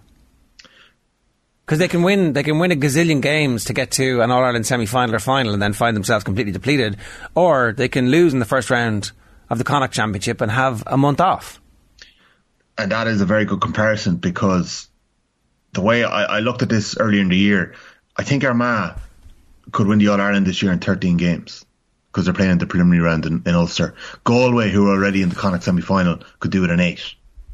That's the way it is. If they go clean through. If Armagh go the back door, or if they go clean through Ulster, it's 13 games. Ulster says no. Ulster says no to a fair championship. Ulster says no, they don't want Proposal B. Ulster says no, screw you. We need to punish our teams for playing all these games in Ulster. What were they thinking? Anyway. And it's the exact same for a Clare or a Limerick, who are now in Division 3 and looking at the Tailteann Cup, the same way that Cavan down for Fermanagh, who all have had a bit of momentum. Clare and Limerick, is going the other way, but Clare and Limerick only need to win. Clare need to beat Cork and then beat Limerick to get to a Munster final and retain their place in Sam. Cavan or Fermanagh are on a much tougher proposition. More of that goodness, of course, on the Football Pod with Tommy and Paddy and James. Tommy, good stuff. Non-contentious power rankings. Thanks very much. That's this week's episode. And Bailey.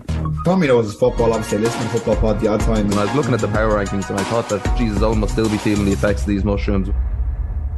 Poor Owen wasn't even involved. Right, up next, Cian Tracy's going to join us in studio to pick his Six Nations team of the tournament. First, Brian O'Driscoll chatting with Joe last night. The full podcast is exclusively available on the Off the Ball Podcast Network. They haven't left that many things before a World Cup to deliver, to give themselves the best shot. But until we do go and do it in a World Cup, we'll always be that but team. Yeah. And that's the reality of it. And people have every right to shoot us down as someone that, peaks between World Cups and so on. You still have to get it done at the time that it really counts, which we have not managed to do. Steve Hansen did just this week. I saw that. I had this kind of reflex to go, well, hang on a minute, and then, okay. They're right. They are right. And I unfortunately, I have to live that as, someone that was involved in 4 of them. And, it does... You look back and reflect on your career, you do think of the great days, but you also think about what you missed, what you didn't get done, and what others have managed to do, and you don't have one of them. And so a World Cup medal, of course, but we weren't World Cup winning standard. We never were in those 4 World Cups. No. We could have gotten to a semi-final, but we were never going to win it. Whereas, being confident this time round, it's the first time that you could genuinely say that there's a chance, with lots going right for us, that we could be World Cup champions. But yeah, the big but. We have plenty of months to think about that. But that was Brian O'Driscoll last night. The full podcast is available, as I said, exclusively in the OTB Rugby feed, wherever you get your podcasts. Now, Cian Tracy of the Irish Independent is with us. Cian, good morning to you. How are you? Morning, lads. How are we? The dust is beginning to settle on Ireland's Six Nations triumph. Slightly. Yeah. I think we can get another few days, actually. I think so too. I mean, the country's going a bit mad, but sure, why wouldn't we? There's definitely 2 sides to the going mad thing. It's like, we've gone too far. I felt a little bit like we've gone too far in the build-up to the England game, where people were like just arriving to celebrate the victory before the match was played. But now that it's happened, go mad.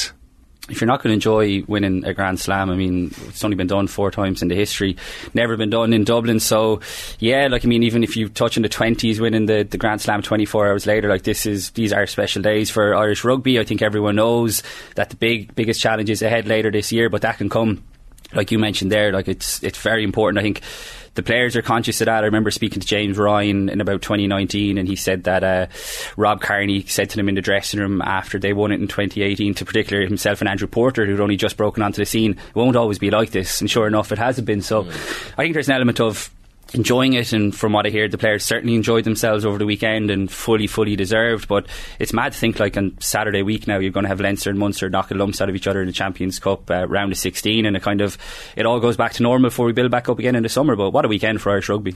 Yeah, and look, there's loads of other bits and pieces that we can get into. We did ask you to pick your Six Nations 2023 team. Did all of the players who were nominated, I'm just trying to do a quick toss for the player of the tournament, didn't make it? All right. No. Controversial. Who's out? Well, Thomas Ramos isn't at full back for starters. Hugo Keenan, I think, is, for me, nailed on. One of the first names on the team sheet. I'm looking here now to remember who I picked again. I've got it for you if you need. So you've gone. We'll start with number 9, which has to be Dupont, who is So this. I hadn't realised this, but maybe everybody knew this, but Matt Williams was on yesterday saying that France were delighted because they had a really hard training block through the early stage, and they hadn't periodised the training to peak for the games. They were like, no, we're going to stress them, we're going to put you out on your feet, we're going to see how you deal with it. It's like, oh, okay. I didn't know that. Yeah, I think that was definitely the word doing the rounds, and then I think the performance in Twickenham, you saw like kind of how they were. Yeah, exactly. And like, my sense of how France were kind of ticking along was they won a Grand Slam last year, not playing the best rugby, you'd have to say, definitely not playing typical French rugby. And while that's grand when you're winning, I was kind of going, wow, okay, if this starts to fall apart a little bit come the World Cup, if there's any supporters that are going to get on the back, it's the French. So the Twickenham performance, I think, was a real stark reminder of that they haven't gone away and they're able to play the power game, they're able to play the running game. So I thought that was a huge result for France, and performance as well. After one of the November games, we were at the Aviva and then went to the pub and watched the France-Australia game. It was one of the best games of rugby I've ever seen, because Australia were like, we've nothing to lose here, and it was just before their coach ended up getting fired, but they were running in tries from behind their goal line, and France were doing the same thing. And it was just such a high level of stuff that you were watching, and you're like, I still think France are the best team in the world. And you do? Yeah. So Ireland are obviously not likely to win the World Cup. Well, I think that the whole number 1 ranking thing is like, it's nonsensical in a team sport, really. The team who wins the World Cup is currently the best team in the world, and we haven't had a World Cup this year. And at the end of the year, we're going to have a World Cup, and the best team in the world is going to win the World Cup. And it's now implied that France were not at their best in Dublin, basically. They physically weren't trained to be at their best on that day. Yeah, like they were probably at maybe 98-97%, but taking nothing away, like that was an exceptional Irish performance, and France did turn up on the day as well. So I think the rankings like are such a nonsense, really. I don't think the Irish squad really read too much into it, and you see the way the draw for the World Cup is working. It's crazy. So I know everyone knows at this stage, but you have the top 5 teams ranked in the world, except South Africa, South Africa are on the same side, all on the same side of the draw, which is crazy, really. So you're going to have a good chance that a poor England team could get to a World Cup semi-final.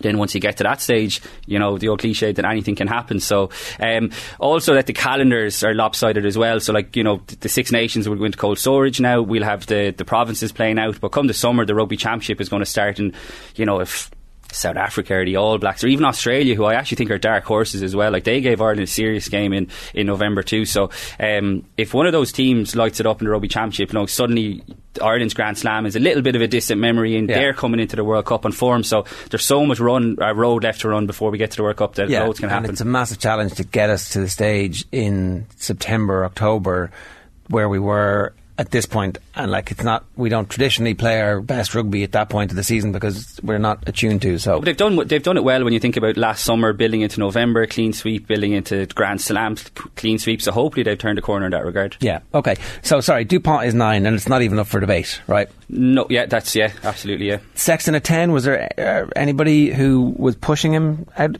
I don't think so. Ntamack at times. Finn Russell at times, but I mean, then you think of the Ireland game, and okay, he had a couple of moments, but that was the game where you wanted to see, Finn Russell show dominant display. Yeah, exactly. And you didn't have that dominant display. I don't think Sexton was at his best in every game. He certainly wasn't at his best last weekend, but he's just so important to Ireland. We saw again in in Rome when he didn't play. Now there was other sort of factors in that. You had a new half-back pairing, you had a centre pairing who I don't think will ever play for Ireland again together, because it just didn't work in terms of Bundyaki and Stuart McCloskey. And when Sexton isn't there, it just doesn't hum as well. So for me, he was. You say that, but by the time we get to a World Cup semi-final, we'll be like, they're the only two bodies left standing, lads, out you go. Yeah, exactly. Yeah. I think the thing about Finn Russell as well is, like, he was wearing a knee brace against Ireland, and so he'd obviously gone back and played a game for the club in between, and he wasn't the same player. Yeah. And like that His again, kicking had been unbelievable as well, hadn't it? That's like Finn Russell is great. Like is great to watch, but I mean, like if you're talking about a team in a championship, who you want there, like it's for me, it's Johnny Sexton every day. Like in terms of like entertainment and stuff, Finn Russell might pull a rabbit out of a hat. Is he the best out half in the world still?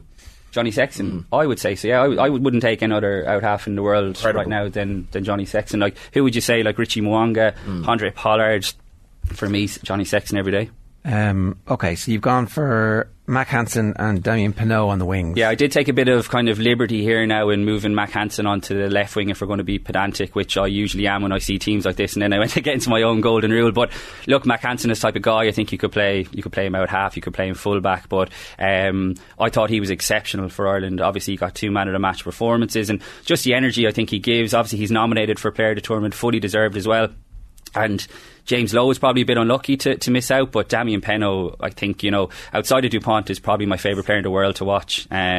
He's just real old school. The try he scored against Ireland was amazing. That was one of my moments of it was in the noise that the French, when they were, I think the Irish fans are making the noise as well. Maybe it was like old rugby, it was like exactly. Jesus. And he is real throwback to the old days. He's just such a thrill a minute, and I thought I had to have him in my team. I thought have to make a space for him. You've gone for a 12 and a 13 combination from Scotland and Ireland?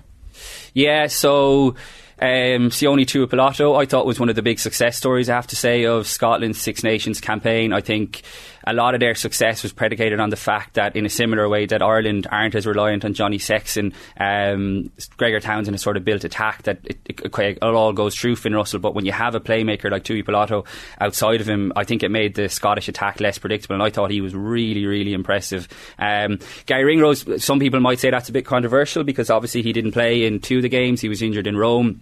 He was injured last weekend, but my God, when he did play, he just reminded us, I think, of why he is, for me, probably the best 13 in the world at the moment. It was really disappointing that he didn't get a chance, to feature in the Grand Slam. I thought it was really telling that, after he had that horrible injury, which was probably the lowest point, I think, of the Six Nations. I was over in Murrayfield. It was a really horrible, the few minutes when he was on the ground. But come the Tuesday, he was back into the team meetings, which shows you how highly he is valued.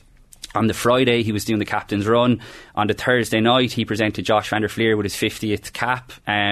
So that just shows the sort of, I think, the inclusive environment that Andy Farrell has created, and it also, I think, shows how high Gary Ringrose is rated in there. Is there any sense? I mean, obviously, his health is the main thing, but he seemed like he was on the pitch getting the medal.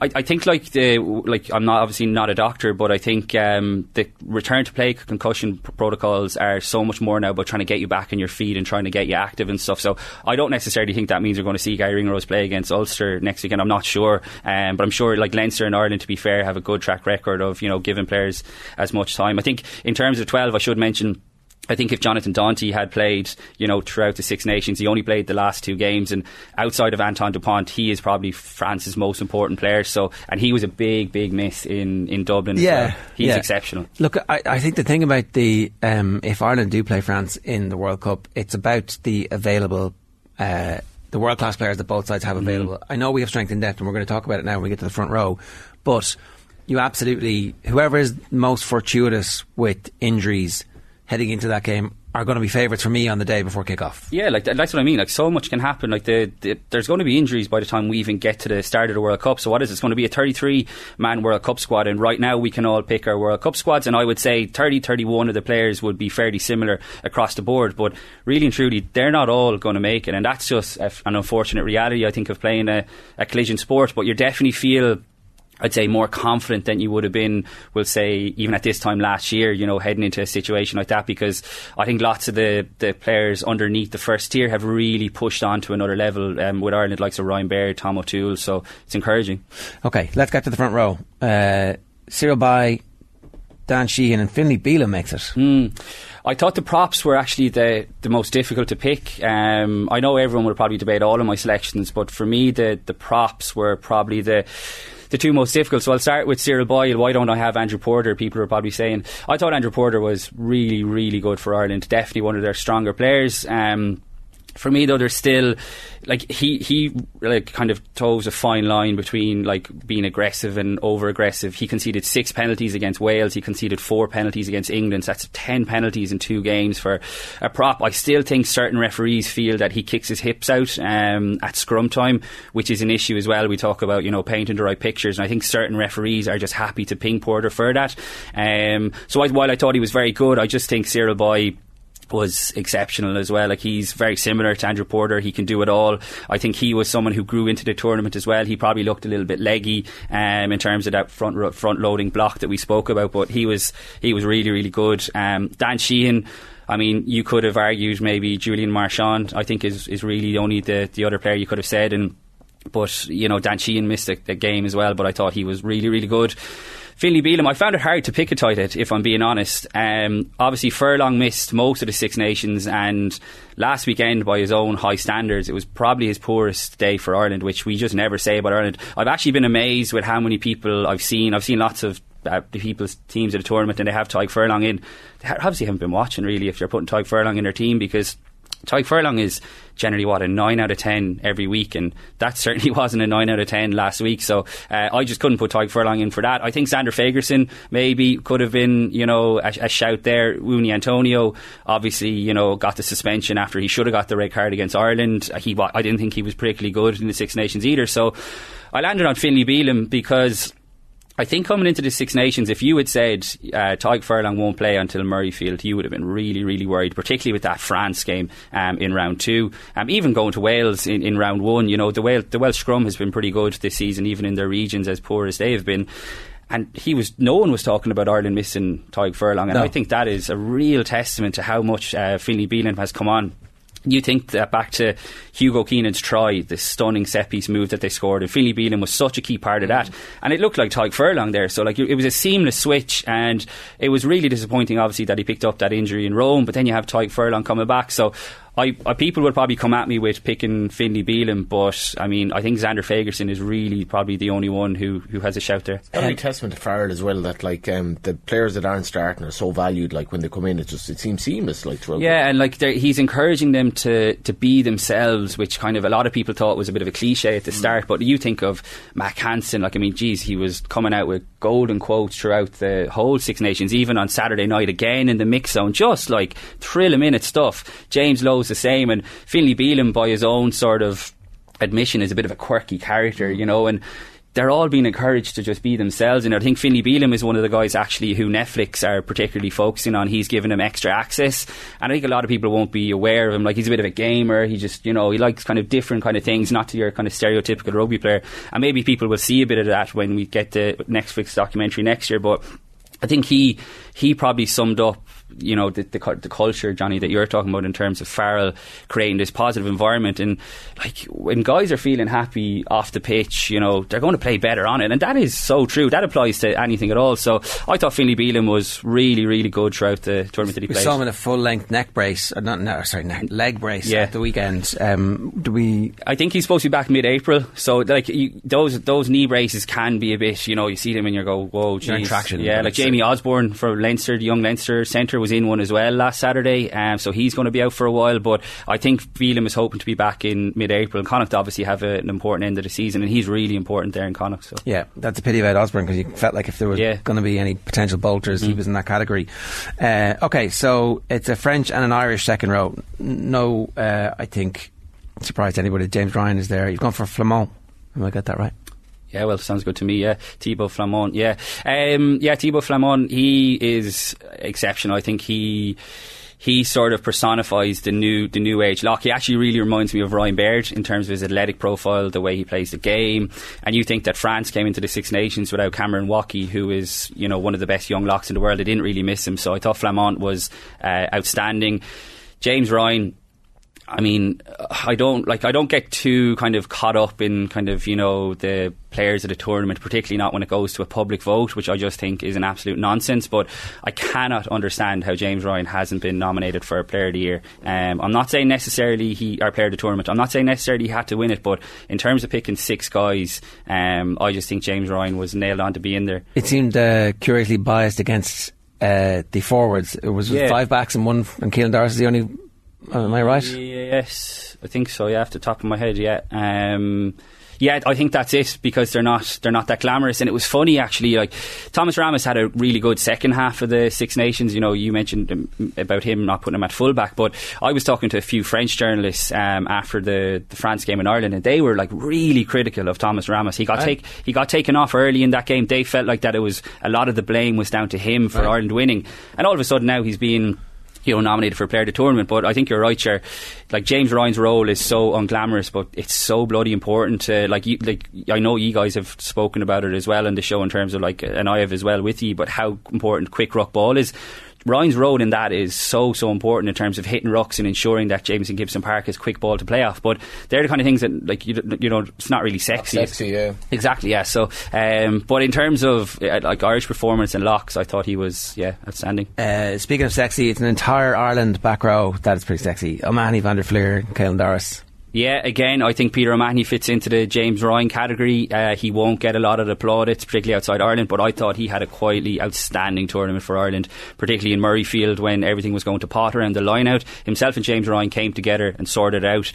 Josh Van der Fleer, I mean, what more can you say about him? Thrown into the line out. Andy Farrell said he took up golf 3 years ago, down to single figures already. The guy's got it all.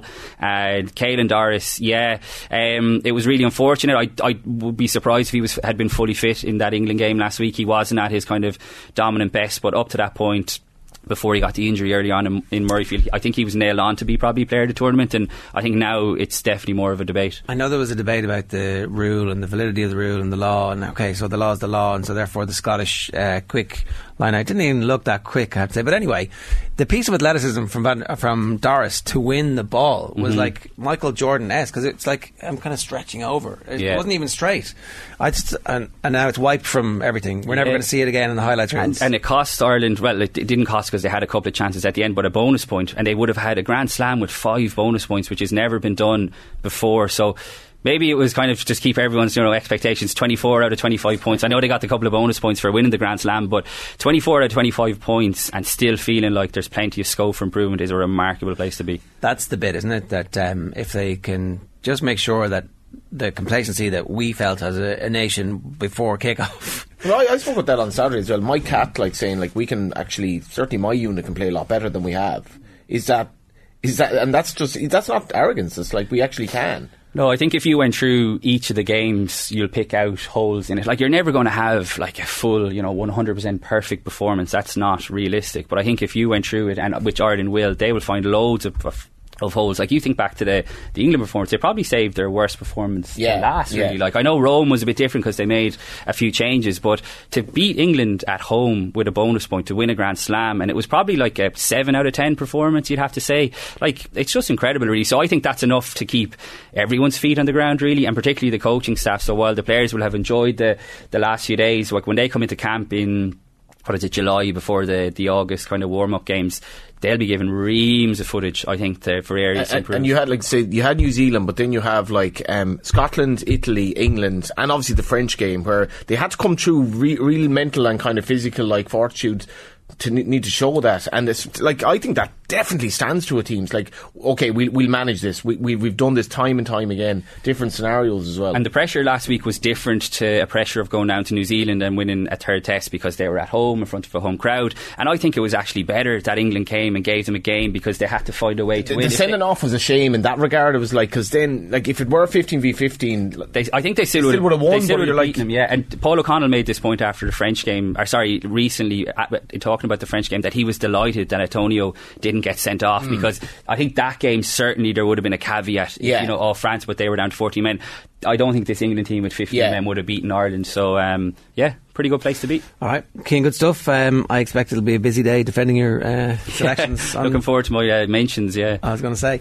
Cian Tracy has picked his team in the tournament there, and we're very grateful of the Irish Independent, of course. OTB AM live with Gillette Labs. Get the ultimate shave or your money back. Neon Night Edition available now. John Duggan's with us in a moment. First, to put a bow on our chat about rugby for the morning, here is a slight tangent talking Johnny Sexton. But if you go back to the lines, like, I still think, and we won't relitigate it, but I still think Gatlin not bringing Sexton one of the most ludicrous decisions of all time. So does Gatlin at this stage. He possibly does. I don't know. I'd imagine. You still see a lot of Irish people defending it, and one of the reasons is that Sexton wasn't in form. Now, I absolutely dispute that his form still didn't make him a better out half than Dan Bigger, or, you know what I mean? He absolutely, at the very least, on the plane, right? I still think even on his worst day, he's a better player than Finn Russell, whatever, right? He should have been on the tour, okay? But the fact that he could justify not bringing him shows you Sexton has got better in the last 2 or 3 years. Like, he has become, I don't know whether it's smartness or whether it's adaptation to the game or whether he's leading the change in the game, which I think so much of him in some ways that I almost think he is capable of that, of like changing how an attack or, is structured in the game of rugby. But he has gone to a new level, as opposed to, he's not even hanging on. To your point, it's like, it's not even that everybody else has fallen away. It's like Sexton has risen it. It's unbelievable at his age. Yeah, so much so that we're all arguing about whether he should go after the World Cup or not, as opposed to whether he'll make the World Cup. He shouldn't go, but anyway, he should. That's the Lads on a Slight Tangent last night. You can get that on the OTB Daily feed, wherever you get your podcast. John Duggan is with us. John, good morning to you. Ger and Johnny, how are you both? Very excited about Evan Ferguson. Well, he's got his eye in tonight, and hopefully he gets a goal, and that'll then hopefully do him a huge amount of confidence for next Monday, because it'd be difficult enough to go in cold, as good as he's playing. Any difference to him whatsoever? You don't think so? No. I think so, in an international game against the world finalists. I think, like, Johnny's mic's off there, lads. Playing a five-a-side or playing in Hang on a second, no one can hear you. So, we've censored you. I'm censored. Can you hear me now? I can hear you now. Evan Ferguson could be playing a five-a-side against the lads tonight, or against France. I don't think it really makes any odds to him temperamentally. He just seems to be so bulletproof. Maybe I'm wrong. I hope he scores tonight, though. Yeah, it'd be good to see it, wouldn't it? Clever idea to have the bundle of tickets, so that if you want to go to the France game, you got to go to this game as well. You can go on like Toutless, and I'm not trying to promote Toutless here, but Toutless is class. It's like you can't sell above face value, but you can sell at or below face value to somebody. So, like, if you can go on to that, say I got Dylan tickets last year for £100 on the day that were like probably 140 or something. So you can maybe get Lafayette tickets tonight that are slightly below market value. So if you are one of these lads in Donegal or these lassies in Donegal that wants to go to the France game but didn't want to go tonight, you can sell it for like 10 or 15% less or whatever, and you can give a kid a chance to go to see Evan Ferguson get his first goal hopefully for Ireland. So it's not. I would entirely defend the FAI in this one. I think I have no interest in Dylan, I have to say. I'm not even a massive fan myself, but it was a good show. He's gone well for 81 or whatever. Well, that's true. That's true. So who else will get a start? Will Smallbone, Mark Sykes, Mikey Johnston all get starts at some stage? I'm interested to see. Obviously, it'd be good to see Nathan Collins play the full 90 and, get his eye in as well for next Monday. What would you do, JD, in terms of the system, like, because it's Gary Cronin was interested in Saturday, so he's like, I do not like 3 at the back, but we seem almost wedded to it now. Yeah, and it's hard to say, because he was always a 4-3-3 man, Stephen Kenny, wasn't he? So the fact that he feels that the 3 at the back is the best system suggests to me that he doesn't feel that we have enough in the 4 in the middle, and then we have to play 5. But see, for me, our wing backs, like this, like, it looked like our system was suited to the players that we had under in the early Kenny days. Like, it suits us because we've really obvious wing backs and we're really strong in the centre back area. But now you're like, well, I'm not actually sure. Like, do we have the full backs? Do we have the full? Well, Seamus Coleman, I know he's been playing regularly for Everton, but is he really a right back you want in your team, or would you prefer Matt Doherty as a wing back? I could say you could 100% play Owen Bamidele or Darragh O'Shea right back, no problem. And against good teams, they're going to be defending anyway. Who's your left back going to be then? Then the left back, that does open up a situation. And McLean's not an obvious left back. O'Dowd is certainly not an obvious left back. That might be the reason why he's gone 3-5-2. But he does seem wedded to it. But then on the flip side of that, you have an overload in midfield to stop these players, like to stop these holes that are appearing when we lose the ball. But it's probably an irrelevant debate. I think Collins can push into midfield as well, and so we shouldn't be as overall. You're not wedded to a. And also, if your fullbacks are intelligent enough, they can come in and be an extra number, like we see when Cancelo was able to do it, or whoever is doing that. Or they're coached day to day, though. It's harder for teams like they're international. Yeah. Anyway, okay, JD, what else? Well, Matt Doherty captaining the side this evening, and look, hopefully we get a good result. And look, Latvia are not. They've played better the last couple of years, and the Nations League I think has helped them, but ultimately they're 133rd team in the world. We're 48th. We should be winning this evening. Second round bids for Manchester United closing tonight, so the controlling Glazer family probably going to receive in excess of $5 billion for the club. The Qataris seen as the favourites. Sheikh Jassim bin Hamad Al Thani was going to put a bid in with no leverage on it. Jim Ratcliffe of Ineos seen to be the guy who's possibly the next strongest bidder. The Qatari Sheikh, the son of the former Prime Minister, they'll obviously claim they've got nothing to do with the investment authority that is behind Paris Saint-Germain, although there's claims now that Alexander Seferin, the UEFA president, will allow dual ownership of clubs in Europe. That's pretty depressing. If you're a Man United fan, JD, and say you're a Man United fan, you're 40, 50 years of age, you've sported them Fergie days, blah, blah, blah. What sort of day is this for you? Because it's not like the Glazers with the May West, but they were effectively there to make money. There's enough Man United fans in the world not to care. And like if you look at Newcastle and the buzz they had about going to Wembley, the fact that they're owned by a nation state, the Saudis, there are enough United fans who are not going to care about this. If they're bought by the Qataris for, say, 5 or 6, and they put $1 billion then into the club in terms of redeveloping the stadium, the training ground, and having an unlimited transfer budget. Unfortunately, the horse is bolted now, where you have these institutions that were social institutions now as pawns in geopolitics. Yeah, and to launder the image of human rights countries which have chronic human rights records, and that's where the world has gone. And it's in unfair the world. For capitalism. Yeah, it's in the world as well. Man United is. This is my problem. This is why I love the League of Ireland to the extent that the Premier League means less to me, because Galway United is a local team. I'm from Galway. They've local players. It's local people. Man United is a world entity now. Almost bought by the Saudis, though, weren't they? They actually were. Local team for local people. But now Man United is a global. It's a global brand. I get your point. However, it's like, you know, it doesn't matter if the locals. Were you not all in favour of the Saudis taking over Galway at one point? I was told, in fairness, that it had nothing to do with the government, and I regret that I took that advice. After people went over to Saudi Arabia, new information came to light. Yeah, this aggression will not stand. Yeah, it's going to be shown the Lighthouse, by the way, very shortly. The Big Lebowski. Yeah, I'll be there. I hope you will. Skinning up a fat one. The Big Lebowski. Yeah, what's this got to do with? It's we were just quoting a couple of lines there. I will be sad in the League of Ireland, and this will happen. You know, the Big Lebowski's got no plot. It doesn't need a plot because it's so ridiculous. It's just all about the lines. So it's the League of Ireland is a situation where we could do play on words here. You could do like instead of "Shut up, Donny," "Shut up, Johnny." Yeah. The Big Lebowski.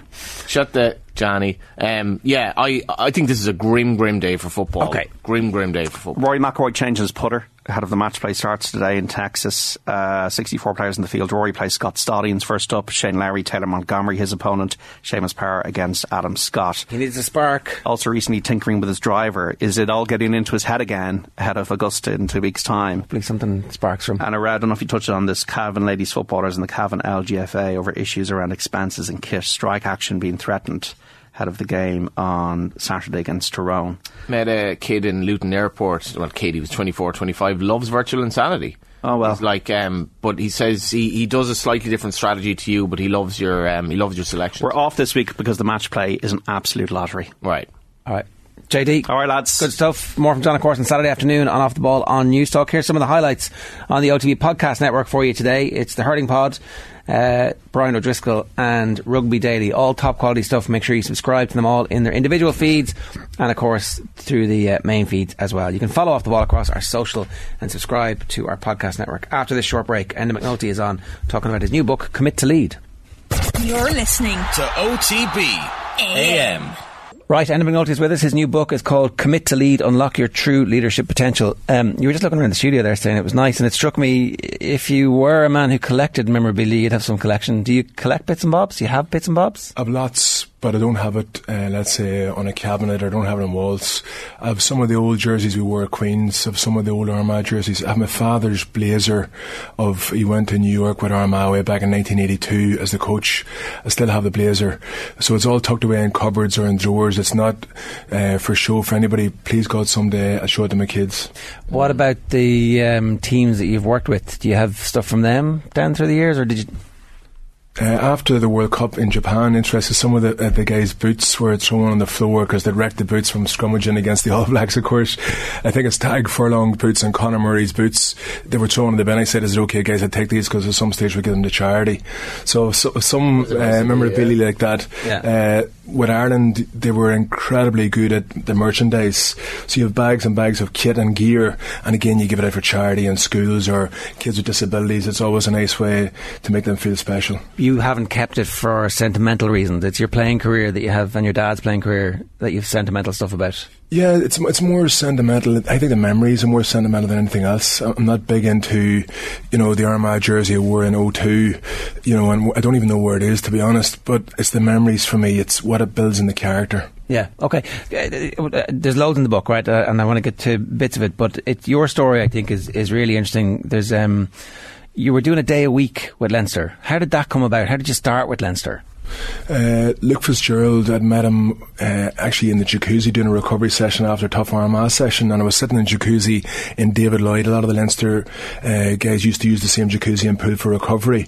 They all trained at David Lloyd in the early days in a really old school gym out the back of David Lloyd that is probably the worst gym in Ireland if you look at it in today's circumstance.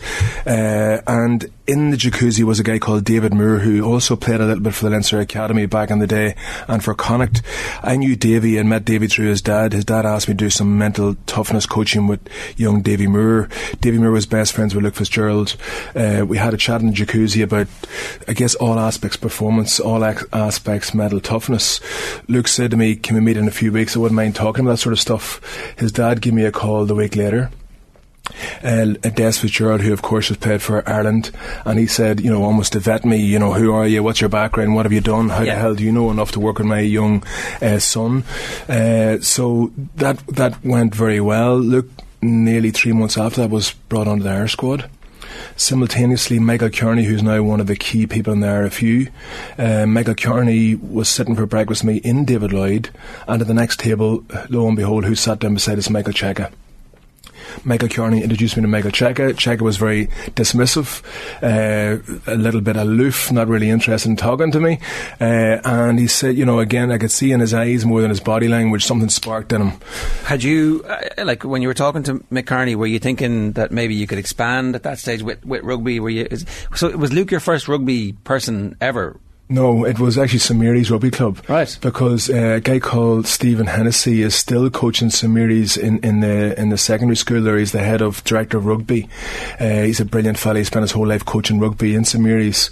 And he asked me, they were going to get relegated. He asked me, Enda, would you do a session with the team? There's a good chance we're going to be relegated. He knew of my work with Armagh, my playing days, and work with some of the semi-pro teams in Ireland in football, Longford Town and so on. Right. And he said, is there any way you give us a dig out? We could be relegated here. And I went to St Mary's that night. I'll never forget it, the longest day I live, and I had a real big flashback on it this weekend, because in the change rooms in Mary's when I walked in, they were post-training, and you could see they were wrecked, they were exhausted. There were a lot of them in the room, they were sceptical, a lot of them very resistant, a lot of them totally disinterested. But there was this one fella in the corner, and he was sitting in absolutely intensely focused on what I was saying, and I remember thinking to myself, who's that young guy in the corner? And I said to Hennessy afterwards, who's that young guy? His name is Sexton. Right. Sexton hung on to every single word. He was intrigued. I'm not saying he accepted every single word, but you could see he was listening, he was open, he was curious, and he had definitely a growth mindset. What age was he back then? He must have been 19 years of age. Oh. I thought that we were starting at the start, so we have to go back further, right? I'm working long for town. Who was involved long for town? Alan Matthews. Alan Matthews, there we go. Yeah, Alan Matthews, and they won 2 FAI Cups. It was brilliant because, again, that was all done pro bono, because I was trying to, like you guys have done in your early days in radio, like way back to 1997 for a juror. So cutting my teeth, getting experience in semi-pro sport and pro sport. And Alan Matthews was brilliant to work with because he was working full-time in the bank. And then we meet at lunchtime, he'd come in with the suit and say, what the hell are we going to do to win this next FAI Cup game? And we'd write a plan for the weekend. There we go. So you're obviously in college in Queen's and you're playing football with Armagh, and then I think your first full-time job after college, maybe I'm wrong about this, is as a games promotion officer in Dublin. Is that right? Coach and director of Ballybuddy St Enda's. Yeah. Okay. Very lucky, Ger. And that's the start of it. That's because what you do now is obviously not the physical coaching of teams. It's a different type of coaching. But is that like in college where you're like, this is where I'm going to go with this? I want to work in sport and coaching and performance. I remember sitting in a lecture hall in Queen's, and John Kramer, who was the sports psychology lecturer on our course in undergrad psychology, there was 250 undergrads in the psychology lecture hall at the David Kerr building, and he asked the question, he says, how many of you in the audience want to work in criminal psychology? Hands up. How many of you want to work in, let's say, children's psychology? Hands up. How many of you want to work in, let's say, the psychology, behaviour of education and so on, all these different things? And then he says, how many of you want to work in applied psychology? Out on the ground, out on the pitch, making a difference in people's lives and applying this brilliant theory in an applied world. Only one hand went up in the audience. It was me. Right. And you wanted to spend my whole life coaching people, training people, advising people, having people, whether it's in the sporting arena, whether it's in the business arena or the performance arts arena. I knew my whole life. I spent my whole life being passionate about that since probably was 14 years of age. That's really interesting. And in the book, I think, to go back to Cheika, right? So it takes a while, but Cheika gets back in touch with you, and there's a similar grilling, except probably more intense than Des Fitzgerald gave you. But in the middle of that, he actually brings up you getting sent off in a big game, and like, how do you have the credibility to stand in front of my team when you've been sent off? Like, you know, how can you talk about discipline when you were ill disciplined yourself? But actually, like, I guess he knows the answer to that, because obviously you've got credibility when you say, I have been here, I have made this mistake, I have done the thing that you shouldn't do. He'd done his research very well.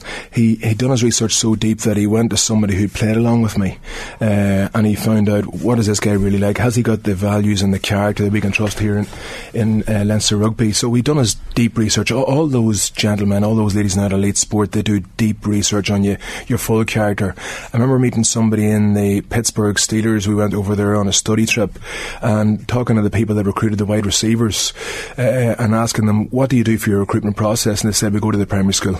Right. And we found out, we go and we interview the person, the primary school that taught the kid, to see what the true character was like, even at that stage. So he'd done his research. The Steelers literally have the greatest reputation in the NFL for recruiting receivers. It's funny, everybody who gets recruited ends up making the team, whereas it's like a lottery pick for the Patriots can't do it. Can I go back? How did you know that at 14? I'm just like, when you say I knew that at 14 that I wanted to do that, like, was this the inculcation of somebody else in you, or was it like, okay, I'm at this point in my life where I'm ahead of everyone else mentally, that I know what I want to do, or how is that? I'd say I'm still not ahead of anybody else, Johnny, but I'd say I'm very curious and very hungry to learn. At 14 years of age, my father gave me a book called The Inner Game of Tennis by Timothy Galloway. When I read that book from cover to cover and then multiple times, I started to think, there's not much point in me doing all this running, and even at that stage I was playing senior football. Kieran McGeeney, in terms of people that inspire you, Kieran McGeeney was a 19-year-old and he was the shape of an international rugby player at 19 years of age. So at that stage I was training with those senior footballers. My dad was the coach of the senior team. A few of the guys used to turn up drunk to the matches. My dad couldn't trust them. I had developed early, and he said, in you go to corner forward, and the big tough senior footballers would look after me, but I would still be playing. And at that stage, my dad used to, on the way back from the matches in an old Renault 18, he played tapes of Lou Tice, who'd worked in American football. And Lou Tice was talking about positive psychology, mental toughness, coaching people to be the best version of themselves. Where the hell did he get the Lou Tice tapes in like 1980s, 1990s Armagh? Yeah, probably late 1980s, early 1990s. Where he got it was sent off for them. Interestingly, my dad was a teacher, and then because of the peace process in Northern Ireland, they were trying to get the peace done. And the SDLP, a party led by Seamus Mallon, who we talked about a lot in the book, he sent my father off on a course and said, Joe, we want you to be a development consultant here, figuring out a way to bring the unionist and loyalist community together with the nationalist community to build, let's say, regeneration of rural South Armagh. Will you go on a course before you take this role, Joe? And Joe said, absolutely. My daddy said, absolutely.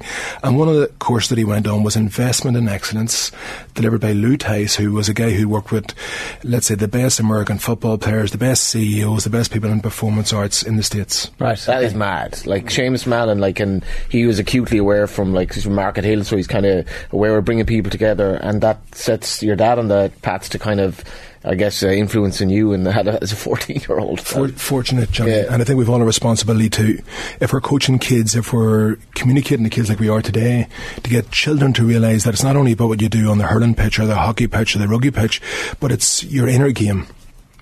Your inner game is going to be more important in life, because it's about life, not about how well we do in sport. I do find that fascinating. We did chat there a couple of weeks ago about all the girls that are just going out of sport from a very early age.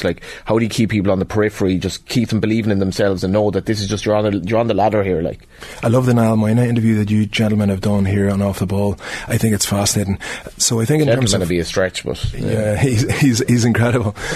So what do I think about that? I think if we work on people's inner game, they're going to be better at dealing with the adversity of life. And we speak about that, of course, a lot in the book in terms of resilience, building through resilience. I think we've got a real big opportunity of that in early days with kids in their development. But even for adults, we know that from the US military, we can develop their strong resilience or their adversity quotient. Can we go back to Leinster then? Because it feels like, in retrospect, Leinster's your big break in many ways. Is that so? Again, you're doing a day a week after you pass Cheika's test. You're doing a day a week with them, contracted, and you go to a training session, and Cheika challenges you to find who are the leaders here, who are the people who are doing the things that I need to do.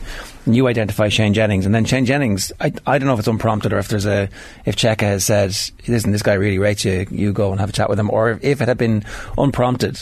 I don't know what your instinct is about whether or not that was instinctive from Jennings, but you guys meet and Jennings wants more from you. Well, I'm glad you mentioned Shane Jennings. I think he's one of the unsung heroes in Irish rugby.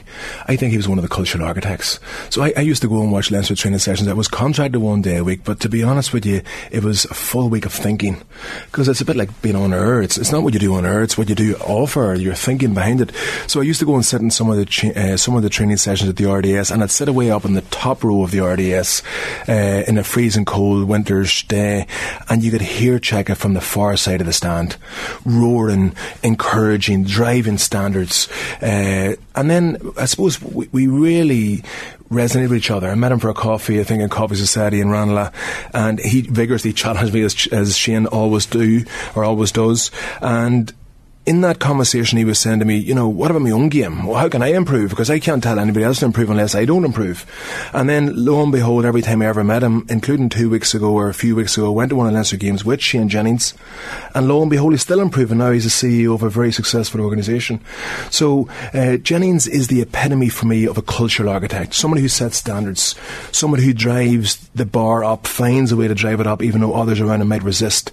He's the fella that in the trenches is always encouraging. Even if he's playing shit himself, he's still encouraging and driving others on. He's a general. When did you go full-time with Leinster, or did you ever go full-time? Never went to full-time, and I'm actually very happy that I didn't, Ger. Right. Because I think if you really want to grow, it's about different performance crucibles.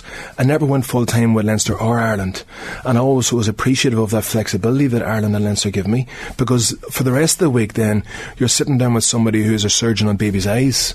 Now for me, that's a pretty important performance crucible. So I loved, and I still love, that eclectic genre of performance crucibles rather than just one. Is Leinster, though, important in terms of giving you the credibility to walk into the other rooms? Massive. Not that you weren't kind of building that anyway, but... Massive, Ger. Really appreciative of that. And they deserve all that credit. I don't deserve any credit for what happened in Leinster, but I can say I've learned a huge amount. You learn a huge amount from watching Johnny Sexton doing kicking post-training, and you're with him for an hour and a half, and you're kicking the balls back to him, but... I'll be honest, when you're kicking the balls back to him, you're going surely I've got more experience than just kicking the ball back. But then when you watch him intensely focus for an hour and a half in the freezing cold, there's nobody else there on the pitch, you're learning from him, and you're learning his How much of Sexton is not his actual ability? For if he's still the best out half in the world, how has he become this?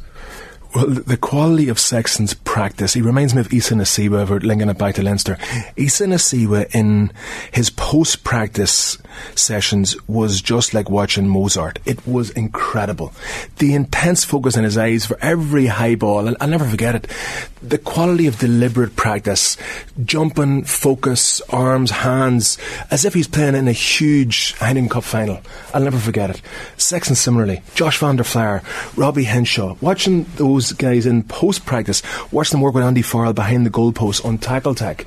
It was like watching art form. There's a famous scene that the Meath lads talk about where they go and visit Sean Boylan in his kitchen, and at his kitchen table they tell him to take his shyness out of his arse pocket and start being the boss. And it's funny how you bring up the importance of kitchen tables in the book as well. There's a summit meeting where a random cross-section, but completely not random, of the leaders, different age groups, and the cultural architects meet in Leinster to decide that enough is enough. We've had enough of the losing. And I'm interested now, in retrospect, when you list off the names, it's like Leo Cullen and Brian O'Driscoll and Sean O'Brien and Cheika, so obviously massive characters, but how do they interact with each other? Because they all have their own individual styles, and they all have their own individual bits of baggage and bits of biases, and so is it straightforward? Is it a straight line, or was there a little bit of knottiness to work through? No straight lines. I wouldn't have wrote this story, by the way, without Gerard Gilroy prompting me about a year ago that, Andy, you have to tell the story, so I'm very thankful. Better get a free book now. So that was actually at Cheika's kitchen table. Stephanie was in the house, Cheik's wife, and what happened was, it was in the middle of winter, things weren't going that well. We had said that we need to get a real honest, very vigorous team talk. 8 of the leaders were brought together. I think Shawnee, Johnny, Shane Jennings, Shane Horgan, Brian O'Driscoll, Leo Cullen, of course. And it wasn't a nice conversation. It was a robust, brutally honest conversation. And it was from everything from game plan, and Brian O'Driscoll is like, let's say, an amazing conductor of the orchestra in terms of understanding game plan. Sexton was at the table, and it was about what do we have to do to make sure this team wins and unlocks the true potential. Like, Sexton's a kid at this stage, really, and not guaranteed his place, because Felipe's ahead of him, but I think Felipe might already have been injured or not, but for him even to be there, obviously somebody had spotted the fact that intensity that you were talking about at Mary's was transmissible to the rest of the team as well, in terms of, okay, somebody's coming up, he hasn't quite reached the level that we don't know how good he's going to be, he's a bit of a late developer, but he's definitely worth having in the room when we're deciding the entire future of the season. Everybody used mentality. At that stage, believe it or not, Cheika might have been Johnny might have been a third choice number 10 in Leinster. So first was obviously Felipe, second was Chris Whitaker. Right. And I remember bumping into Johnny one morning on his way to training. I live in the same apartment complex as Johnny, so that gave us fortune, because you get to meet him regularly during the week, not just on the training pitch, not just in your one-on-ones. And I remember him saying to me, I'm not picked for the squad for the weekend. So he was a third choice 10 at Leinster. To come back to your question, Johnny, about the talent and the ability of this fella, his mentality, I think, has been phenomenal. I that definitely sets him apart for me, because there are probably more naturally gifted players who achieve 20% of what he did. See, I don't believe in naturally gifted. I believe in it's all about the quality of your practice over a 20-year period. So this guy's 37 now. If you start throwing, well, Joe Canning then. So is Joe? This is the thing. When you watch Leo Cregale, you're like, did Joe Canning become the player he did by bashing the ball off the wall from 3 years of age constantly with Ollie Canning as a brother? Yeah, or was it natural ability? It's a good question, because you would say, oh, Joe, it's natural ability, but actually no, maybe he talks in the Laker Gale about breaking the window, and there's hitting freeze and breaking the window again and again and again, but also he was marking Ollie every day. He was battering him until he could batter him back. It is interesting, because we have this notion of Evan Ferguson is a natural ability, and he does, but also Evan Ferguson is the son of a professional footballer. Do you know what I mean? And he's been brought along on the right path. Well, it's a hell of a... There's a neuroscientist, a good friend of mine called Professor Ian Robertson. He talks about the secret ladder. All of the best performers in life have that secret ladder. It's a brother, it's a coach, it's a teacher, it's a sister. It's somebody when they were a little kid at 6 years of age started to say to them, use your left hand, not just your right hand. So I think it's that secret ladder that sometimes we forget about. Every one of those Ireland players last weekend have all had a secret ladder. Thankfully now in our sport, we're creating that secret ladder across the board. To go back to the Armagh situation, again, really fascinating insight into the preparation for the 2003 All-Ireland, where you all completely go mad in the build-up to the game and go off training, and battering each other and killing yourselves. And I'm like, So how do you stand credibly in front of the room and say, you need to rest this week, lads, because you have the track record of it? Made all the mistakes. First up, in that 2003 All-Ireland final against Tyrone, I made almost every mistake you can imagine. One of them was on the Friday night before the game. I went to a beach at, I think it was Julianstown. Desi Ryan, my old friend and coach, I spoke to him on Sunday night on the way back down the road from Armagh. And Desi, he's 83 years of age now. It's a lifelong coaching and mentoring relationship. But interestingly, that night in Julianstown, he took me for a session on the beach to be ready for Canavan. That session lasted 2 hours. I was exhausted afterwards. So that was exactly what you shouldn't be doing. However, in now working with elite professional athletes, I'm able to say to them, I always start, even in the one-on-one still with some of the Irish players, let's talk about your recovery. Let's get the recovery down first of all before we talk about anything else. So I think rest and recovery is highly underrated. I remember talking to Lukey way back in the day. I'd say, Lukey, tell me about your match day preparation. I'll get up about 9 o'clock. What will you do then? I'll have breakfast. What will you do then, Lukey? I'll go back to bed. What will you do then? I'll maybe read a magazine or a paper, whatever. What will you do then? I'll have my lunch. What will you do then? I'll go back to bed. So I learned a lot from working with those fellas as well in terms of their recovery protocols. Right. In retrospect, would you think Tyrone were probably doing the same thing though? Is that like the wisdom hadn't transmitted into GA, that it was bigger is best? I think Tyrone probably were better at relaxing. I think they were probably better at, enjoying the journey. I think we were probably too intense when I look back. I think we tried too hard. I presumed you were in the water when you said I went to Julianstown. I spent like half an hour putting my legs in the water, not having a 2 hour session. 2 hour session and Desi is relentless on the quality of his practice. So it was 2 hour session on trying to deal with Canavan's footwork. And looking back, that was absolutely insanity because Peter had wrecked his ankle. He wasn't fit to walk in that final. And the real stupidity wasn't my lack of recovery. He went on. That's the final comes on and off, is it? That's the final comes on and off. And he wasn't fit to walk. So I should have went to Joe and said, Joe, take me off Peter because Peter isn't fit to walk here. Put me on O'Neill, who was having an unbelievable game that day. Who would have been the person to turn to Geezer and say, listen, we're a bit too intense here? I'm not sure anybody has the... I would go to Geezer regularly. We would regularly sit down and have open, honest chats. Geezer lived in Dublin at that stage. In 03, look, I think we might be overdoing it here. Because you'd all, this was the year of the tight shirts, right? Yeah. Well, to be honest, we didn't know it, sure. Right. We didn't know at the time we were overdoing it. Now, you'd say that anybody with wisdom in a high-performance environment would have seen that. But to be honest with you, we didn't know it. We thought that this is going to help us go to the next level. Yeah. We overcooked. What was that old phrase that Ronaldo famously had with Neville? He said, be wary of overly watering the plant. Too much water kills the plant. You water. Eventually the plant's going to die. So when Neville was challenging Ronaldo, but why is not winning every single sprint? Yeah. And Neville was trying to win every single sprint, but he seen that Ronaldo was winning 3 out of 10. In Armagh, we were trying to win 10 out of 10. There's time to ease off as the horse trainers, and you've interviewed here the best horse trainers. The best horse trainers know to ease off the horse. I was ridiculously, intensely focused for far too long of my career. When did the wisdom come from that? From talking to the rugby lads and seeing how they did it? Was that is it literally a penny drops, or is it a slow kind of retrospective? Actually, watching Olympic athletes training all over the world, that's when the penny dropped. David Gillick, I'm always very thankful. You asked about a big break. I was working with David Gillick as well. We had a brilliant relationship. Watching him train in Loughborough University and going along to the session and asking him, is it okay that I train with him? If there was nobody else around other than 3 or 4 other athletes, he said it's okay, and I would stay maybe 30-40 metres away so it wouldn't embarrass them, or vice versa. But I was watching them going, there must be more to it than this. We're doing 20 minutes and going home. So I was going, what the hell? I'm doing 3 sessions with Armagh that particular day. Me and Geezer were doing a tackling session at the Phoenix Park. Then we get lunch. Then we go and do a sprint session on the track at Santry. And then we go to Armagh training that night. And yet I'm watching the professional athletes and they're doing a 20-minute activation with medicine balls. So that's when the penny dropped. But it was too late in my career. Less is more. Less is more. Yeah. I remember trying to get into the gym, and I was flat out doing this thing, and I basically I didn't ask anyone for advice, and then I was just told you're doing 4 times as much as you should, and I was actually causing so much problem. It's you less is more, and horses are trained exactly for that. There's a template for you in the book as well, Johnny, don't worry. Yeah, well, actually I am interested though, the sceptics who still will have listened to this morning, they come in sceptical, they're even more sceptical now. How do you deal with that? We know a particular fellow Ulster man of yours that I'm not going to name. How do you deal with that? Well, first of all, I accept scepticism.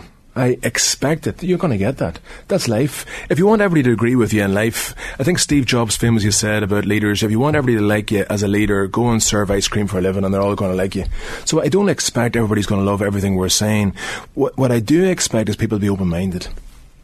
When people are resistant, your job as a communicator, your job as a coach, as a leader is to try and get them to at least be open-minded about an alternative view. One of my mentors in life, he's in a phenomenal leadership mentor. He's Tim O'Connor. He's an ex-conciliary for the Irish government to the US government.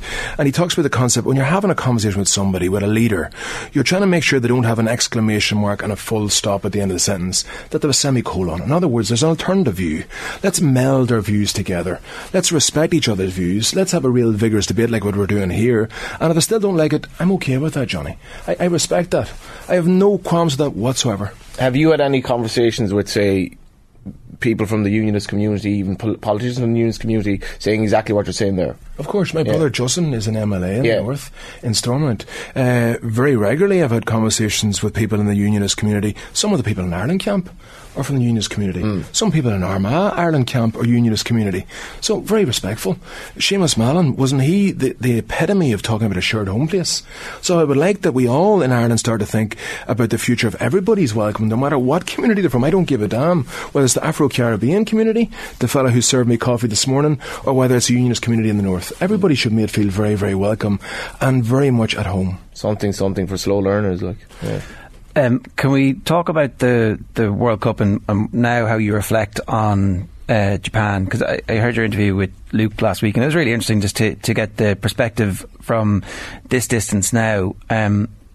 You talked about the learnings, obviously. Personally, I felt a little bit like you got thrown under the bus, and that's. If you want to talk about that, we can. If you don't, I totally understand that too. But what if you were to put your finger on what went wrong and how you would change things now, if you could tap yourself on the shoulder, what would you say to yourself now? 18 months before the World Cup, I would have been better at communicating. 18 months before the World Cup, I would have been better at influencing, because it's not just good enough to say something and send an email and write a pretty comprehensive report. It's only good enough if you influence positive change.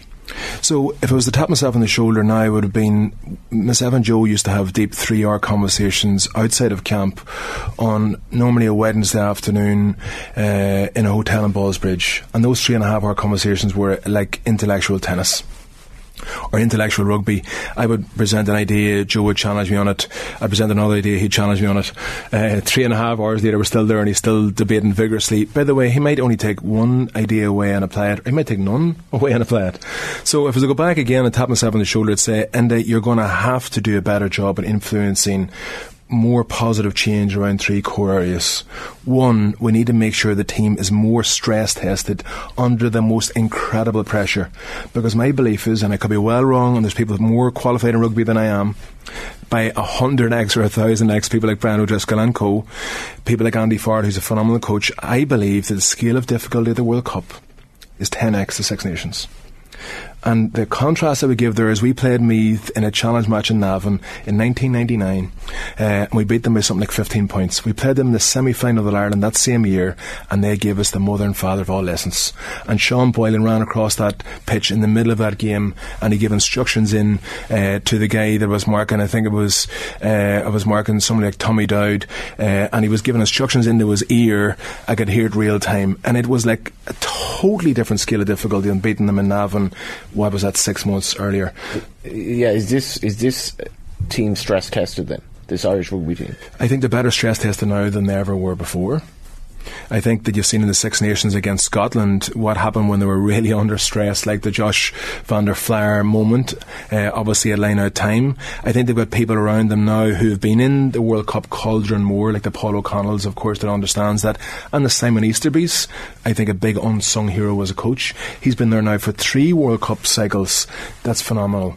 Obviously Andy Farrell's been stress tested both with Ireland and England as a coach at World Cup time, so I think that's a huge asset.